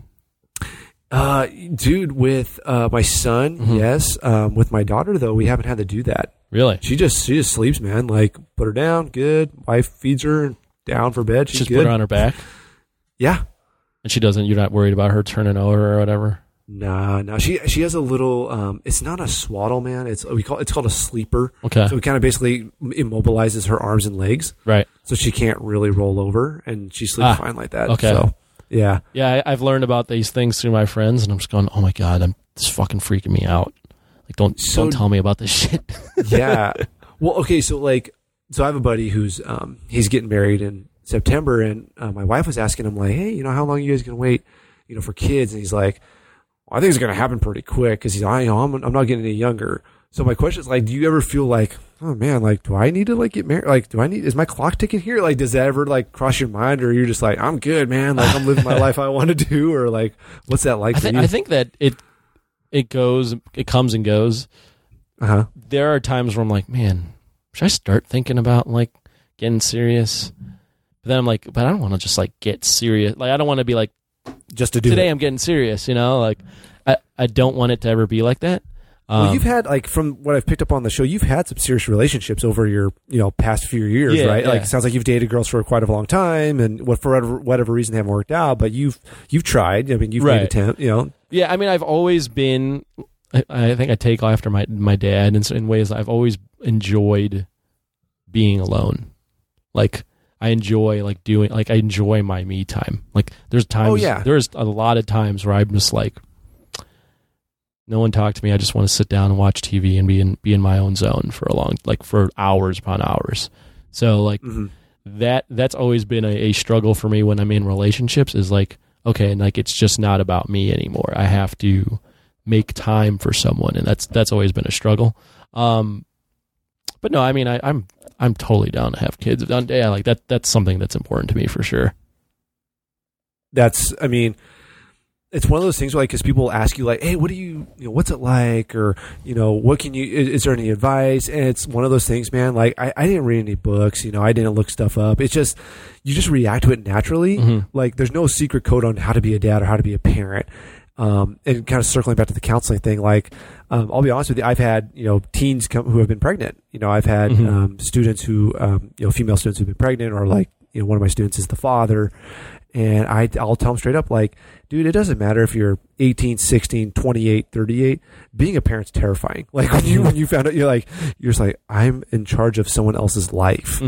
Like, that's, I mean, no matter how old you are, that is, like, terrifying. Right. So once you can kind of, wrap your head around that, like, because it is, like, almost this, like, out-of-body experience, like, this is my kid. Like, right. When it is crazy, man. Like, and you'll know, dude, when it happens to you, man. And I really hope that does happen to you, man, because you're a good guy. And hey, I appreciate that. Dad, and and so, and the podcast will be going like in your 40s. Hey, I'm finally a parent, everyone. I mean, I don't think my dad didn't have me till he was in like his 40s. Oh wow, okay. So cool. I mean, it kind of runs in the. He didn't get married till he was like in his 40s. So Yeah, man. So I mean, everyone goes at their own pace, and when it happens for you, it's going to happen. Yeah. I just want to be able to, if I have the kid, if and when I have a kid, be old enough to like experience my life with the kid. Not like, oh, the kid's 15 and I'm 95 years old.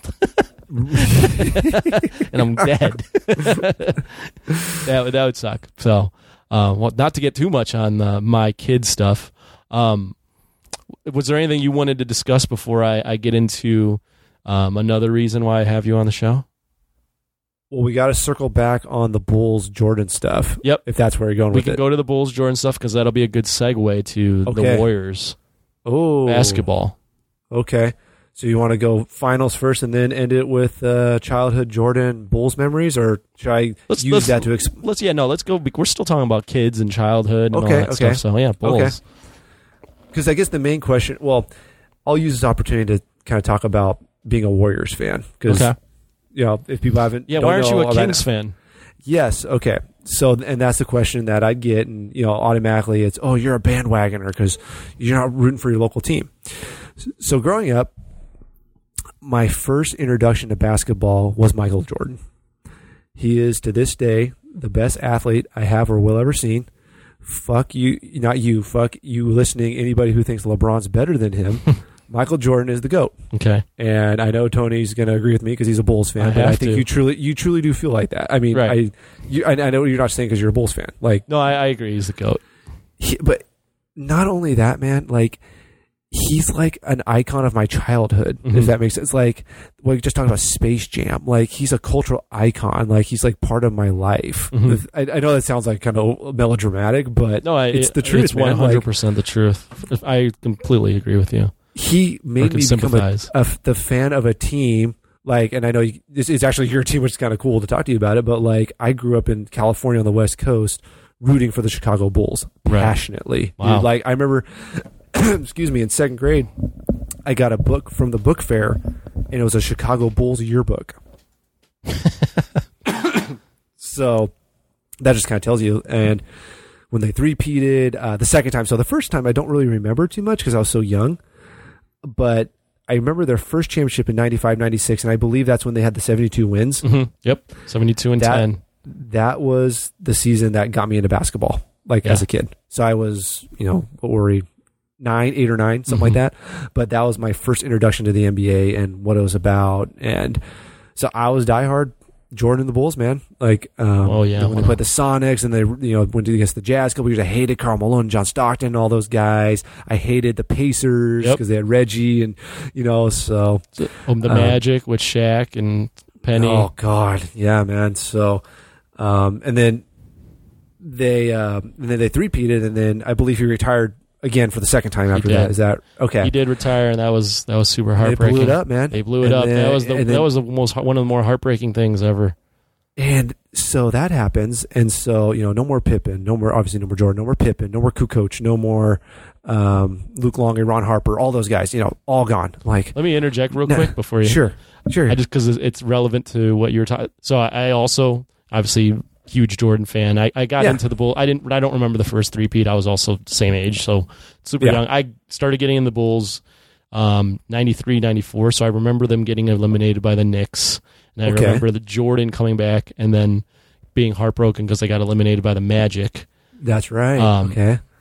But I do remember the three-peat, and Jordan was amazing and an icon for me and part of my childhood. And then looking back on it now, I realize even just how much greater he was. Even, if there was even, if you could look back on something from your childhood and be nostalgic about it, and then look back and be smart and be like, wow, that was actually amazing. That just doubles the amazingness, But the little side story. So I remember being so into the Bulls that the second season, the last game of the regular season, they were 69 and 12, and they were playing the Knicks, and they were going for back-to-back 70-win seasons, and they lost to the Knicks in the last couple minutes. I remember that, man. They went 69-13. I went to bed that night, and my mom was putting me to bed or whatever, and I started crying. That's amazing, dude. I started love that. crying, and she was like, "Why are you crying?" I was like, "The Bulls lost to the Knicks and didn't go winning 70 games."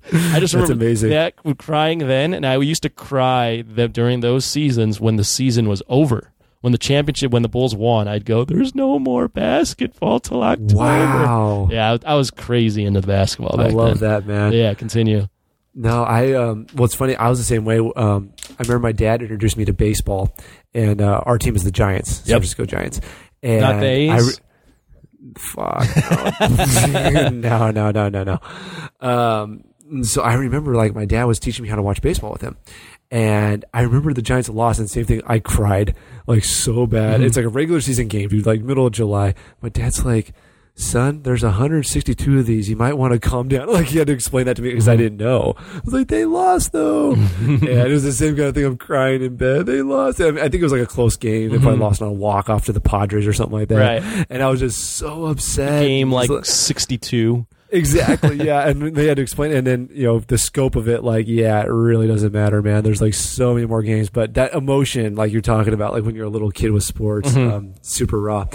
But anyway, okay, so, the Bulls get disbanded. So I'm like, well, now who do I root for, So there was a kid on my street I really looked up to. He played sports in high school, and like he got me into like trading cards, and for the kids listening, there's little cards with players' pictures. Like, trading cards aren't even a thing anymore. Right. But I had boxes and boxes of baseball cards, basketball cards, football cards, all kinds of cards, and he's actually the guy who got me into it. And he was this big Warriors fan, and his favorite player was Chris Mullin. And I was like, okay, like, yeah, like, who are the Warriors? Because I only really know the Bulls, and, whoever the Bulls are playing, it's just all Bulls all the time. And he's like, yeah, like, they play in the Bay Area, like, same place, because I know you root for the Giants. It's like, they're like the Giants basketball team. I was like, oh, okay. So, and they had Latrell Sprewell. You remember him? Yep. Latrell Sprewell. Chris Webber was on the Warriors for a couple seasons. They had a guy named Donyell Marshall was on the team for a little bit. So, he kind of told me who the players were, and, he was, teaching me about the team. He's like, yeah, there's this team, Run TMC. We had Tim Hardaway. I'm like, Tim Hardaway, like, who plays for the Heat? Yeah, he was on the team, and Mitch Richmond and Chris Mullin, and they were awesome. And I was like, okay, but by the time I was rooting for the Warriors, they were terrible. Right. So I was like, okay, well, now it's my team now. And it was kind of a joking thing with my friends because they were all Kings fans, and that by that time the Kings were playing the Lakers every year. You remember that with Shaq and Kobe, and the Kings had Weber and Mike Bibby and Peja Stojakovic and Vlade Divac and all those dudes, and they were kicking ass. And so, but I was never like, I'm a Warriors fan. Like, we're like dead last in the Pacific Division. We're terrible, 20 win seasons, and I'm like, I'm diehard, man. Like, they're gonna do it someday. And I just had to sit back and watch the Kings be good. And I was like, I'm not hopping on the Kings bandwagon, man. I can't do it. Being a Warriors fan, people now just see the Warriors as this dynasty, and they're great. Yeah. But other than the We Believe team, the Warriors sucked for so long. Oh, so long, dude. Like, they were a joke. No one wanted to play for the fucking Warriors. No, and like, so the only time they were actually like semi good, like they won a championship in '75 with Rick Barry and Nate Thurman and those guys, and that was obviously an amazing team. And I think they went to the finals the next year and lost, even though they had more wins. They actually had a better team the next year and they lost. They had a couple good seasons in the '80s, and then Run TMC like in the early '90s with Don Nelson was the coach. They had a good little run there with the guys I just mentioned. And then, like you said, though, like when I started liking the team, like probably around like probably 98, 99, like they were deplorable, dude. Like they were so bad. And then in 06, 07 is when they had like Baron Davis and Steven Jackson and those guys in the We Believe team, and that's kind of when it turned around a little bit. But then they went back to being shitty again. They were bad again. Yeah, for 5 years. And I'll be honest with you, man. Like, so 09 comes around, and I see Steph Curry for Davidson doing his thing in the NCAA tournament. I'm sure you remember all that. Yep. And I'm just looking at him like, how is this kid doing this? Like, he's $150. He's just his beanpole, and he's just draining, and he's taking out Gonzaga, and they're going to the Elite Eight. And I'm just baffled. I'm like, how is this kid doing this? And I think he came back the next year in 09 for his junior season, and they made the tournament again. And so the draft comes around, and now I'm hearing that the Warriors might draft, and I'm like, oh God, no. Like I'm cool. Like, yeah, he's a good college player, but no, never in a million years. I was like, fuck this kid, no way. And you have Monte Ellis, and people are going, how are they going to play together and all that? Yeah. So I'm sitting here like, dude, they cannot take this kid. Like, no. And sure enough, they draft. I'm like, oh my God. And his first 2 years, man, it's always the ankle injuries. Can't stay on the court. I'm like, this guy's a bust. Like, why the fuck did they draft him? So I couldn't stand him at first, because he's always hurt, and he's never playing. And it's like, I mean, yeah, he can score a little bit. I'm like, he's gonna be a 3-point shooter just like his dad was. Like, he's just gonna be a shooter off the bench. Is basically I thought was his ceiling. Right. Not the guy that's gonna change basketball. Exactly. And then, comes around to 2012, I think is the year we played the Nuggets. I said the Warriors. I'm like, I hate when people do that, and I just did it. I think it was the 2012-13 season. They played the Nuggets in the first round and knocked them out. And that was like Clay was, on the team, Draymond. They're kind of a young team. It was like, they're kind of like when they started kind of coming out a little bit. They had David Lee. And they knocked out the Nuggets, who I think were the 3 seed that year, and they were the 6 seed. Yep. And they ended up losing to the Spurs. And I'm trying to remember, did the Spurs go to the finals that year? 2012-13. I'm gonna guess they played the Heat. I think but I have no was idea. the when they went to the finals.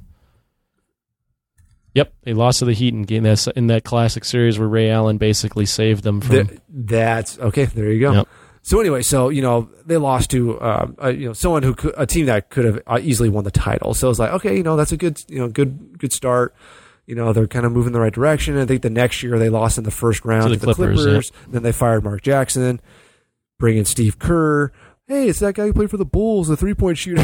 Right. So that's all I know him from, is playing for the Bulls. And now he's going to be the head coach. Like, all right, like I know he worked for TNT and did some broadcasting, worked for the Suns for a little bit.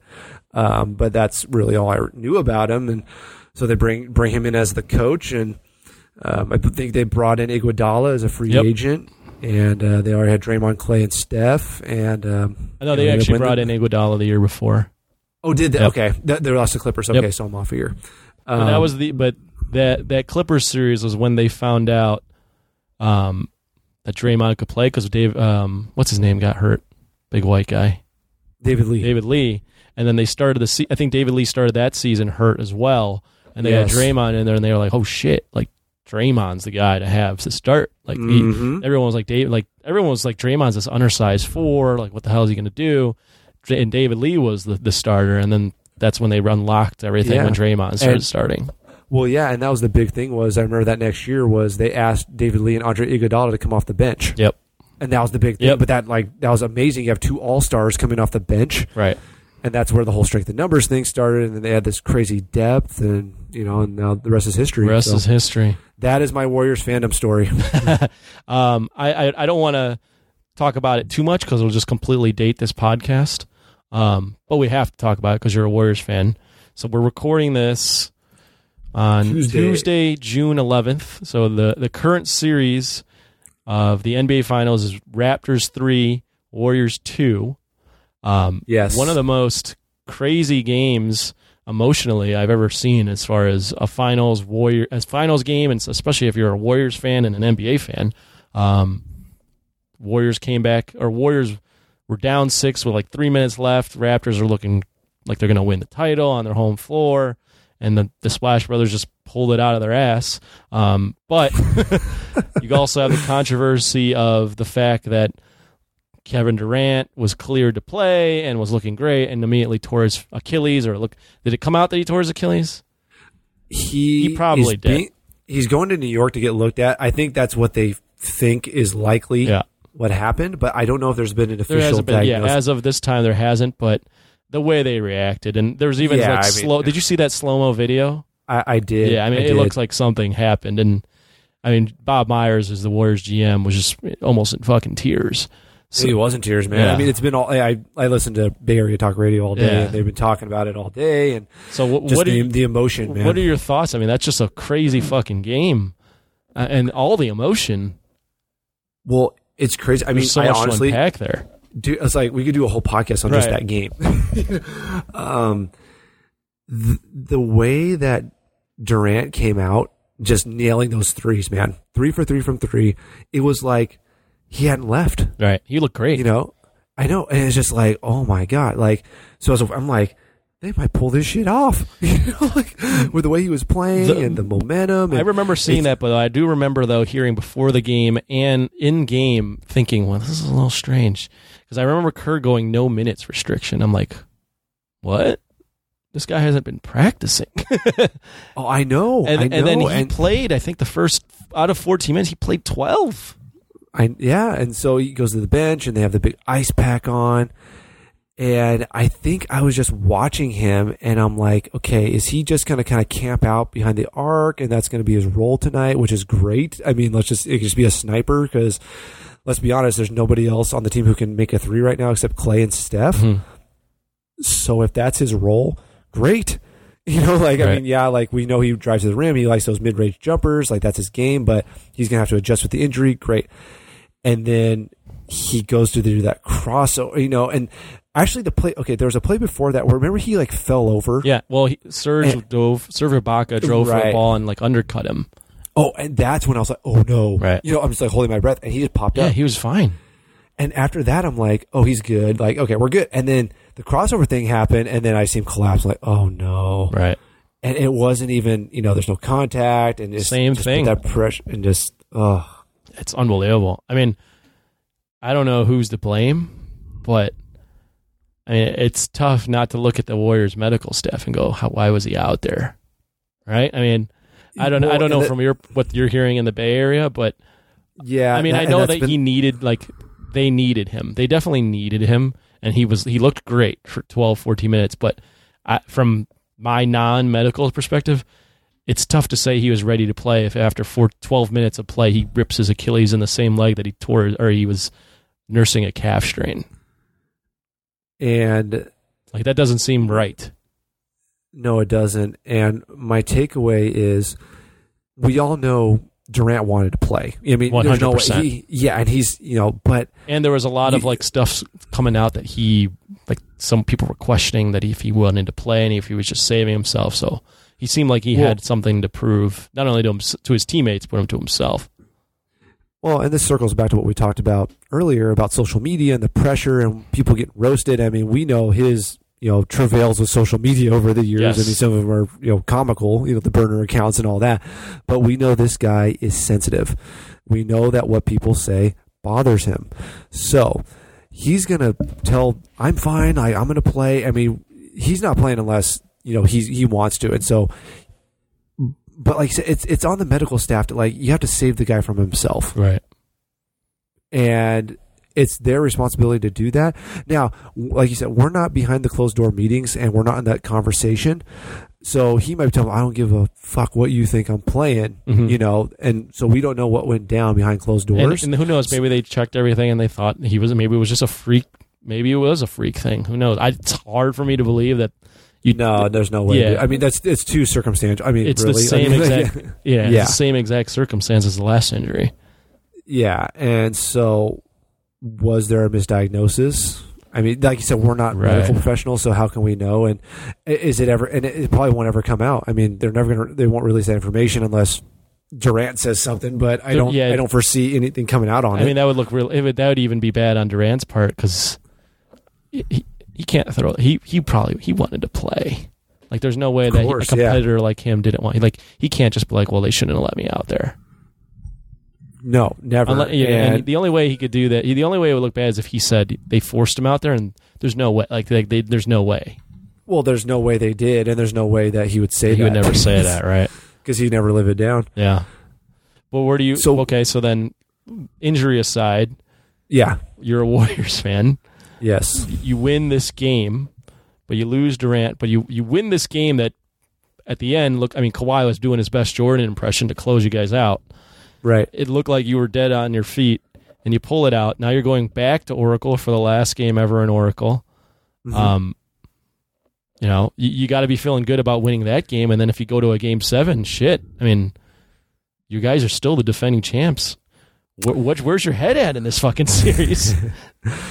Okay. Let me take you back to 2016. Yeah. I've seen this story before. Right, exactly. I've seen it play out. So no one's going to sit there and tell me, oh, it's 3-1 insurmountable. Because I was that guy in 2016. There's no fucking way the Cavs are coming back. This is over. Right. And I'm here to tell you, like, 73 win season, it means nothing to me because they didn't win the whole thing. And I've never gone back to it. I don't I don't dwell on, or I don't revel in that. Like, I've never even thought about that season. I'm like, nope, they didn't win the title. No, it's almost like they didn't win. I mean, no one even remembers that, that's the record for wins because you didn't win the title. No, it's just like the Patriots back in 07, it's the right? Patriots in 07, and it's the Mariners when they set the record for wins, and then they lost Mariners to the Yankees. in 01. Yeah. Yep. So, yeah, no one remembers the regular season wins. They just remember the championships. Right. Okay, so that being said, I think with that series, though, it was really the perfect storm. It was Draymond gets suspended. I think LeBron and Kyrie both went for 41, I want to say, in Game 5. Like, they both just went, like, ape shit in that game. You go to Game 6. It's in Cleveland. Right. You got the they momentum. Get boat raced. Yep. You get boat raced. Boat raced. I like that. And Game 7, that's my sports writing coming out. Game 7 is always a coin flip. Right. And that game was a coin flip. Kyrie made a shot. Ball game. Right. So Game 7s are always usually really ugly, too, because both teams are so damn nervous. Yep. So if the Warriors somehow pull Game 6 out of their ass, it's a coin flip in Game 7. So because Toronto is going to be playing with a tight asshole, man.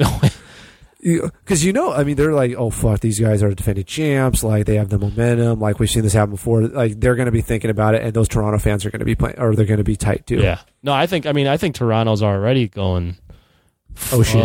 Like, oh no, they had that. They were like, they had that one. It was over. That crowd, Canada was jumping up when Kawhi makes it a 6-point game with less than 3 minutes left, and had just reeled off 10 in a row and 12 of the last 14 or whatever it was. I mean, that game was essentially over.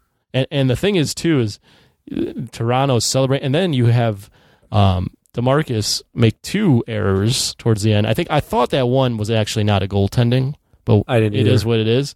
The offensive foul was an offensive foul. No, that's the thing. Was like, at first I was like, you can't call that there, and then I was like, nah. I mean, it was the right call. It was the right call, and it wasn't even one of those where it was. I heard a podcast after where Kedrick Perkins, of all people, they had him on. He goes, you can't call a foul in the like, even if it is a foul, you can't let the refs. I'm like, no, but that one was a foul, bro. You got to call that one. Yeah. So I mean, you had you had DeMarcus Cousins doing his best to blow a game in which he was playing well, and they just didn't. The Raptors just did not win that game, and that's got to be devastating for them too.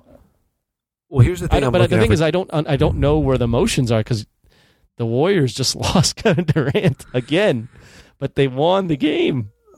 But so a couple things. Like, are they inspired by that? And is it like us against the world kind of thing? And like, they're going to be even more motivated that he's hurt? But to me, it just comes down to, like, I really think the Raptors are just the better team. I think so too. Just because of the depth, and like, I think about it, when they have like 5 guys on the floor, each one of those guys can a 3. Right now, the Warriors have 2 guys who can make a 3.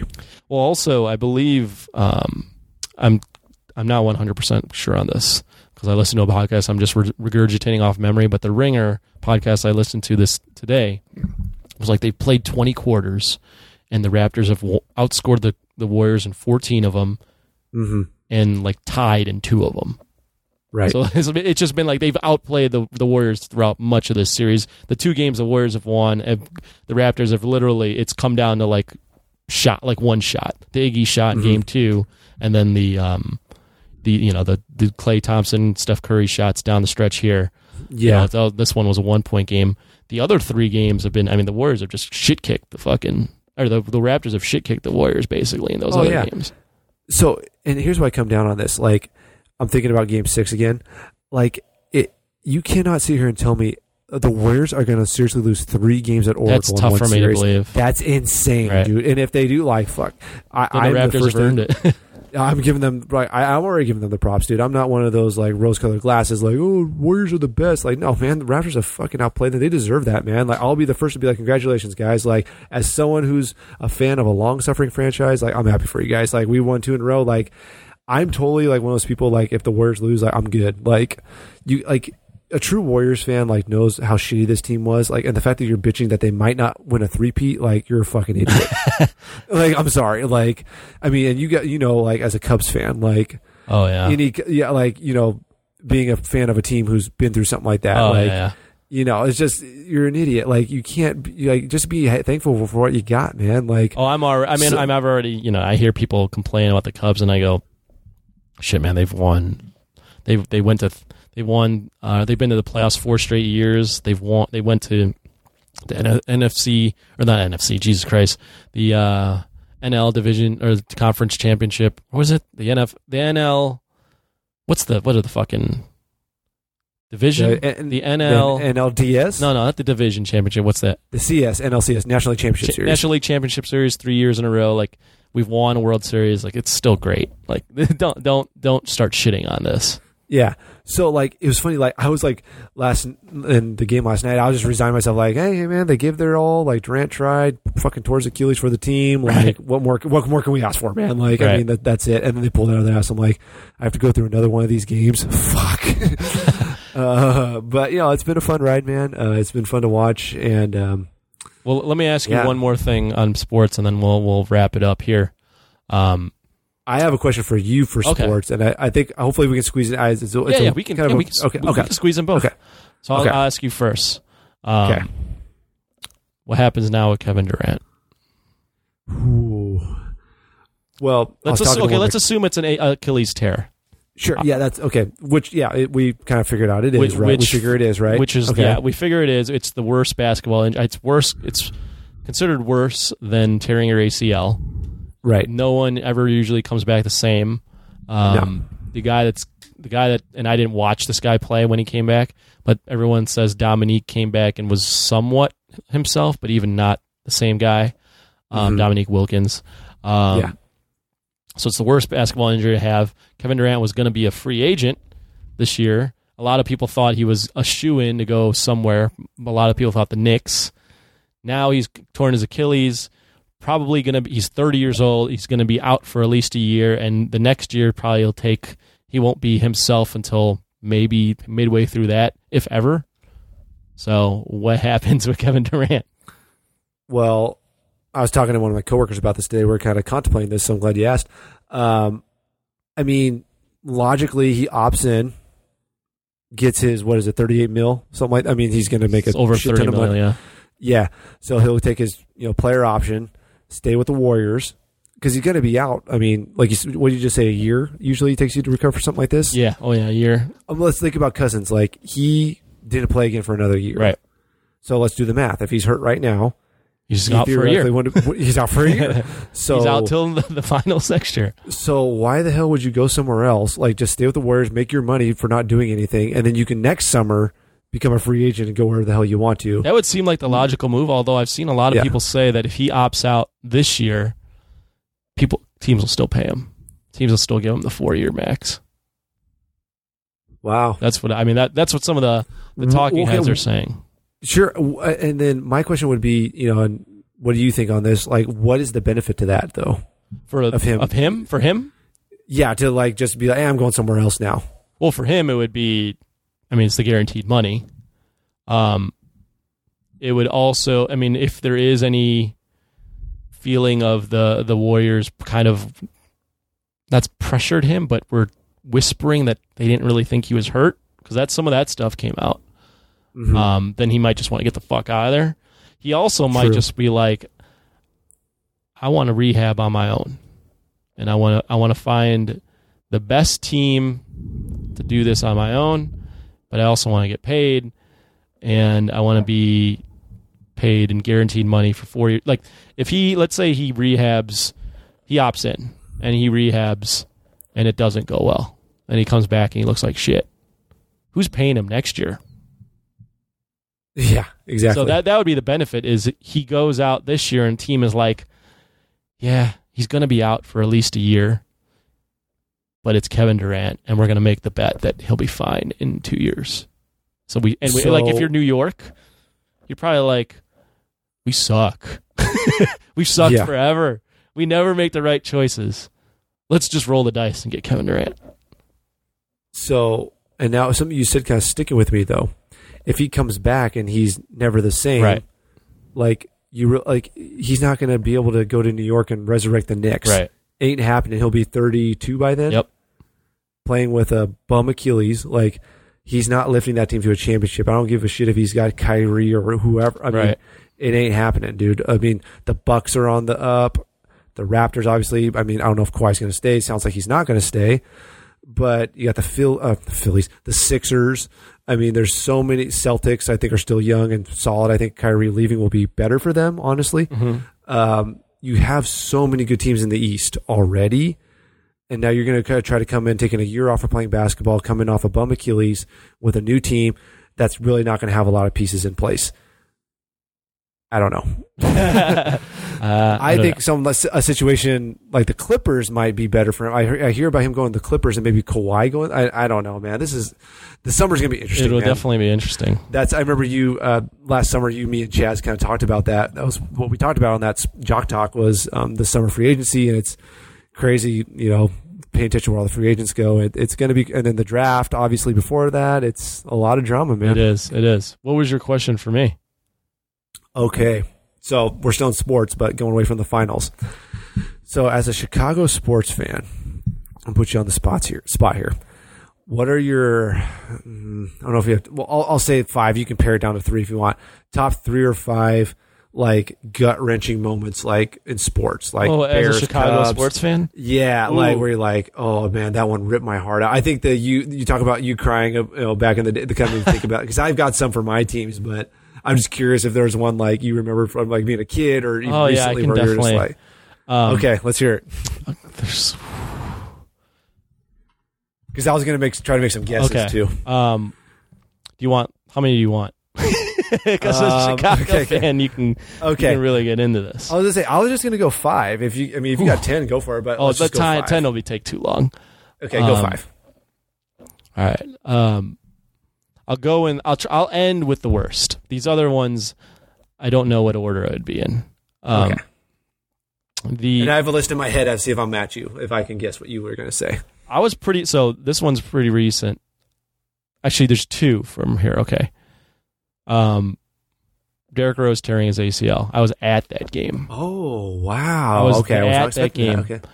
One of the craziest, most surreal experiences I've ever been a part of. Okay, so real quick on that, I just heard today somebody say that this Durant moment, the only time they heard something worse than this was Derrick Rose tearing his ACL. Yeah, it was terrible. It was somebody on ESPN said that, and I was like, wow, like I didn't realize how impactful that Rose injury was. But to hear you say it now, I was like, wow. Yeah, that sucked. That sucked a lot. Another Bulls moment, them losing to the Heat the prior year. Now I know that like seems from afar like, oh, they should have lost to the Heat, but I was so invested in that team, and I hated the fucking Heat so much. That was the first year the Heat got together. Yeah, I was gonna say that was LeBron's first year there, right? And to realize in that Western Conference or that Eastern Conference Finals, about 4 games in, when the Heat went up 3-1, and the Heat are just better, and that Derrick Rose isn't ready yet, and that they just don't have enough talent. That was one of the more heartbreaking things ever, because you were just like, this is good versus evil. This is like the right way to do it. Like the Bulls were the right way. They drafted Derrick Rose. He's a hometown kid. This team works hard, and you got the Heat, who are just the Heatles, building up their team through free agency and just star power. And I was like, this is the wrong way to do it, and they fucking lost. So that sucked. The Bears losing the Super Bowl against the Colts for me was really rough. That was one of my guesses. I was going to say the Grossman team. That was really rough. Again, just being super invested in that team. That team was fun to watch the entire. Well, think about it. That was the first time in your life that they made the Super Bowl. Exactly. That was the first time. Because you don't know the 85 Bears. Like, you weren't alive. Right. So and I think out of all, I'm a Bear. My top 3 are Bears, Bulls, Cubs. But, the Bears, for me, we have season tickets in the family. The Bears have like a really special place in my heart. That's cool, man. Right Bears. So then these are my last 2. Illinois losing to North Carolina in the 2005 national championship game. Oh, good one. I was devastated. I thought, again, that team was amazing. Man. It was 2005. They had one loss all year, right? One loss all year. They lost the last game on a buzzer beater in the last regular season game. I want to say against Ohio State. Ohio State, yep. Okay. Again, one of those things where it's Illinois with like good talent, but then North Carolina had like all these like 5-star recruits and all that, and Sean May was treated like he was fucking Shaq in that game. It was one of those where you felt like it was destiny and it didn't happen. Like we lost.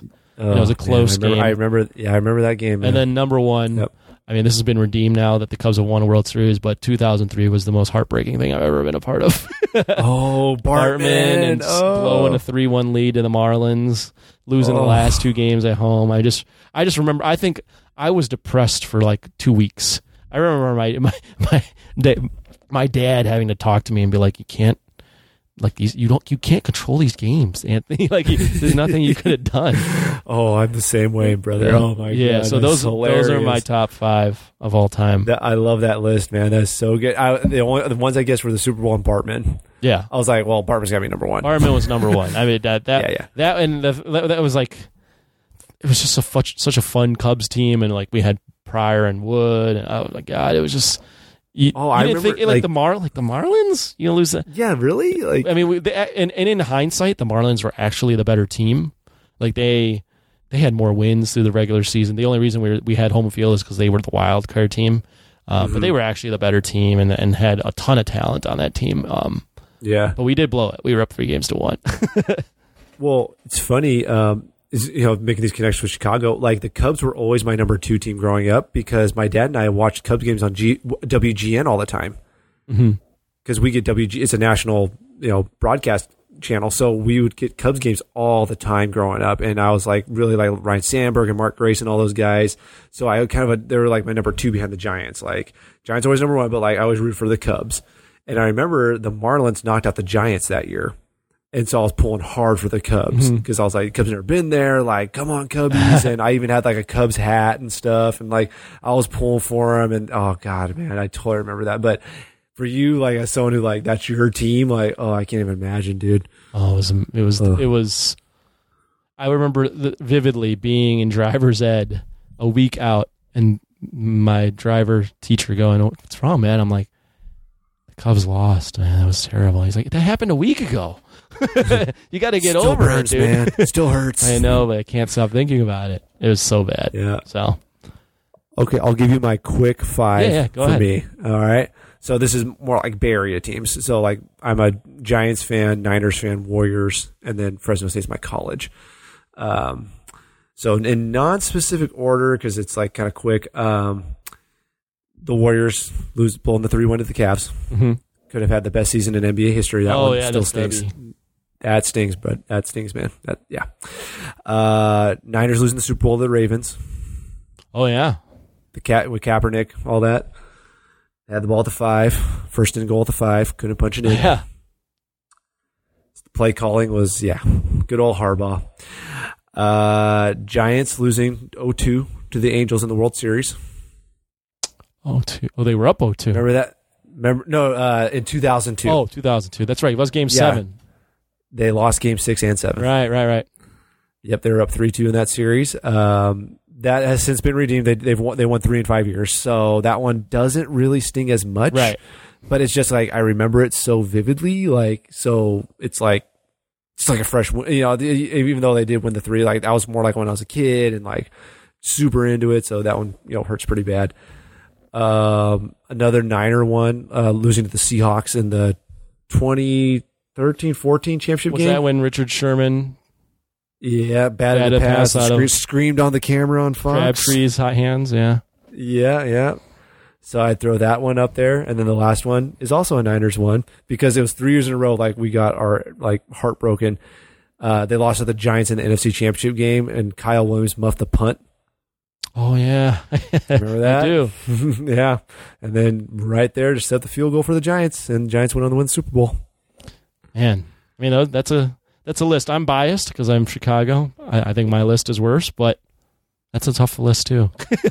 Well, your list is worse because like your teams are so much more long suffering, except the Bulls because they won 6 championships. You're good. I was alive, and I was a child when they won them. Which I mean, a child that could remember things at that time. Yeah, So those sucked. The Bears has been a long time.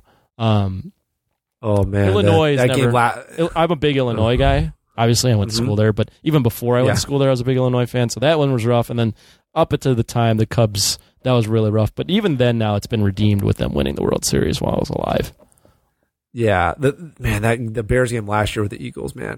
That one, I forgot about that. Was a rough one too. It's fresh, man. That one's yeah. Well, it was funny because I remember after the game, the first thing I did is went to the Jock and Nerd Facebook page because I know a bunch of people on there are Bears fans because most of our fans are, Illinois, Chicago area people. And people were posting. I was like, oh no. That was just, I think the other day I posted about the new uniforms and stuff. So if I ever see anything Chicago sports, I'll post it because I know you guys are all, Bears, Cubs and stuff. I think Clay has set the 3-point record against the Bulls this year. So I posted it in there. And so anytime there's there's a decent amount of Chicago people in there, but the nation's all over. Yeah, no, that's what's cool about it. It's we have Wes out in Australia. That's the coolest, man. Oh, he's awesome. That's your you aim to be him when you're older. I love that. He's my idol, man. He's my idol. Yeah, that's awesome, dude. Yeah, man. Well, I want to thank you for coming on. Oh, of course, man. Yeah. First off, I always end with this, and I know you don't. You mentioned prior to the show that you might not have anything, but I'll ask you anyways. Is there anything you want to plug before you go? And it doesn't need to be social media. It can be things you're watching, whatever. Yeah, the only thing I would plug is the Jock and Nerd podcast and the spinoff show. No, seriously, especially for people that get on Patreon. There's so much good content. These guys are putting out, so much work to put these shows out every week. And I've been supporting for 3 years now. So I just keep spreading the word about the podcast. Retweeting on social media, sharing on Facebook. People are inviting people to the Jock and Nerd Nation page. Which, by the way, before we go, I coined that. So anybody wants to know Jock and Nerd Nation, that was me. That was me. Oh, no kidding. Yeah, I told that. I think I said it in a voicemail or an email one time, and Imran used it for the Facebook group name. Oh. So I am the Jock and Nerd Nation creator. Kinda. Just the name of the group. Thank you, man. Well, yeah. Again, appreciate your time, and it was fun chatting with you. You too, man. Take care. Thank man. you. This is a Danger Entertainment podcast. DangerEntertainment.net. Danger Entertainment Podcast Network.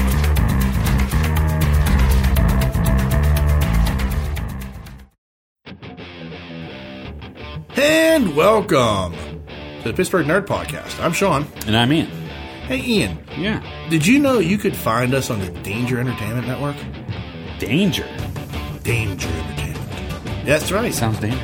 It is. It's a tad bit dangerous. You'd be shocked to find that out. There's a bunch of great podcasts you can find there. Our friends from the History of Bad Ideas podcast, Who the What Now, Decided Geek. No, they retired. That's right. They retired. But there are a bunch of other great podcasts you can find there, along with us. We're the Pittsburgh Nerd Podcast, and we do pop culture and chili cheese dogs and whatever else floats our fancy. Yeah. Check us out. For sure. For sure. We're on most podcatchers, so give us a look. Peace. Hey, hooligans. This is Michael.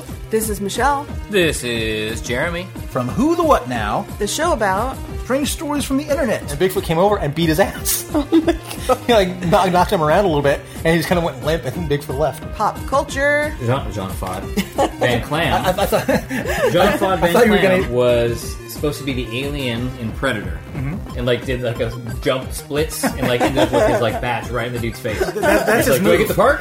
In our crazy lives. I'm like, oh, there's a cat on my back. And then all of a sudden I feel something. I feel a furry paw go down my ass crack.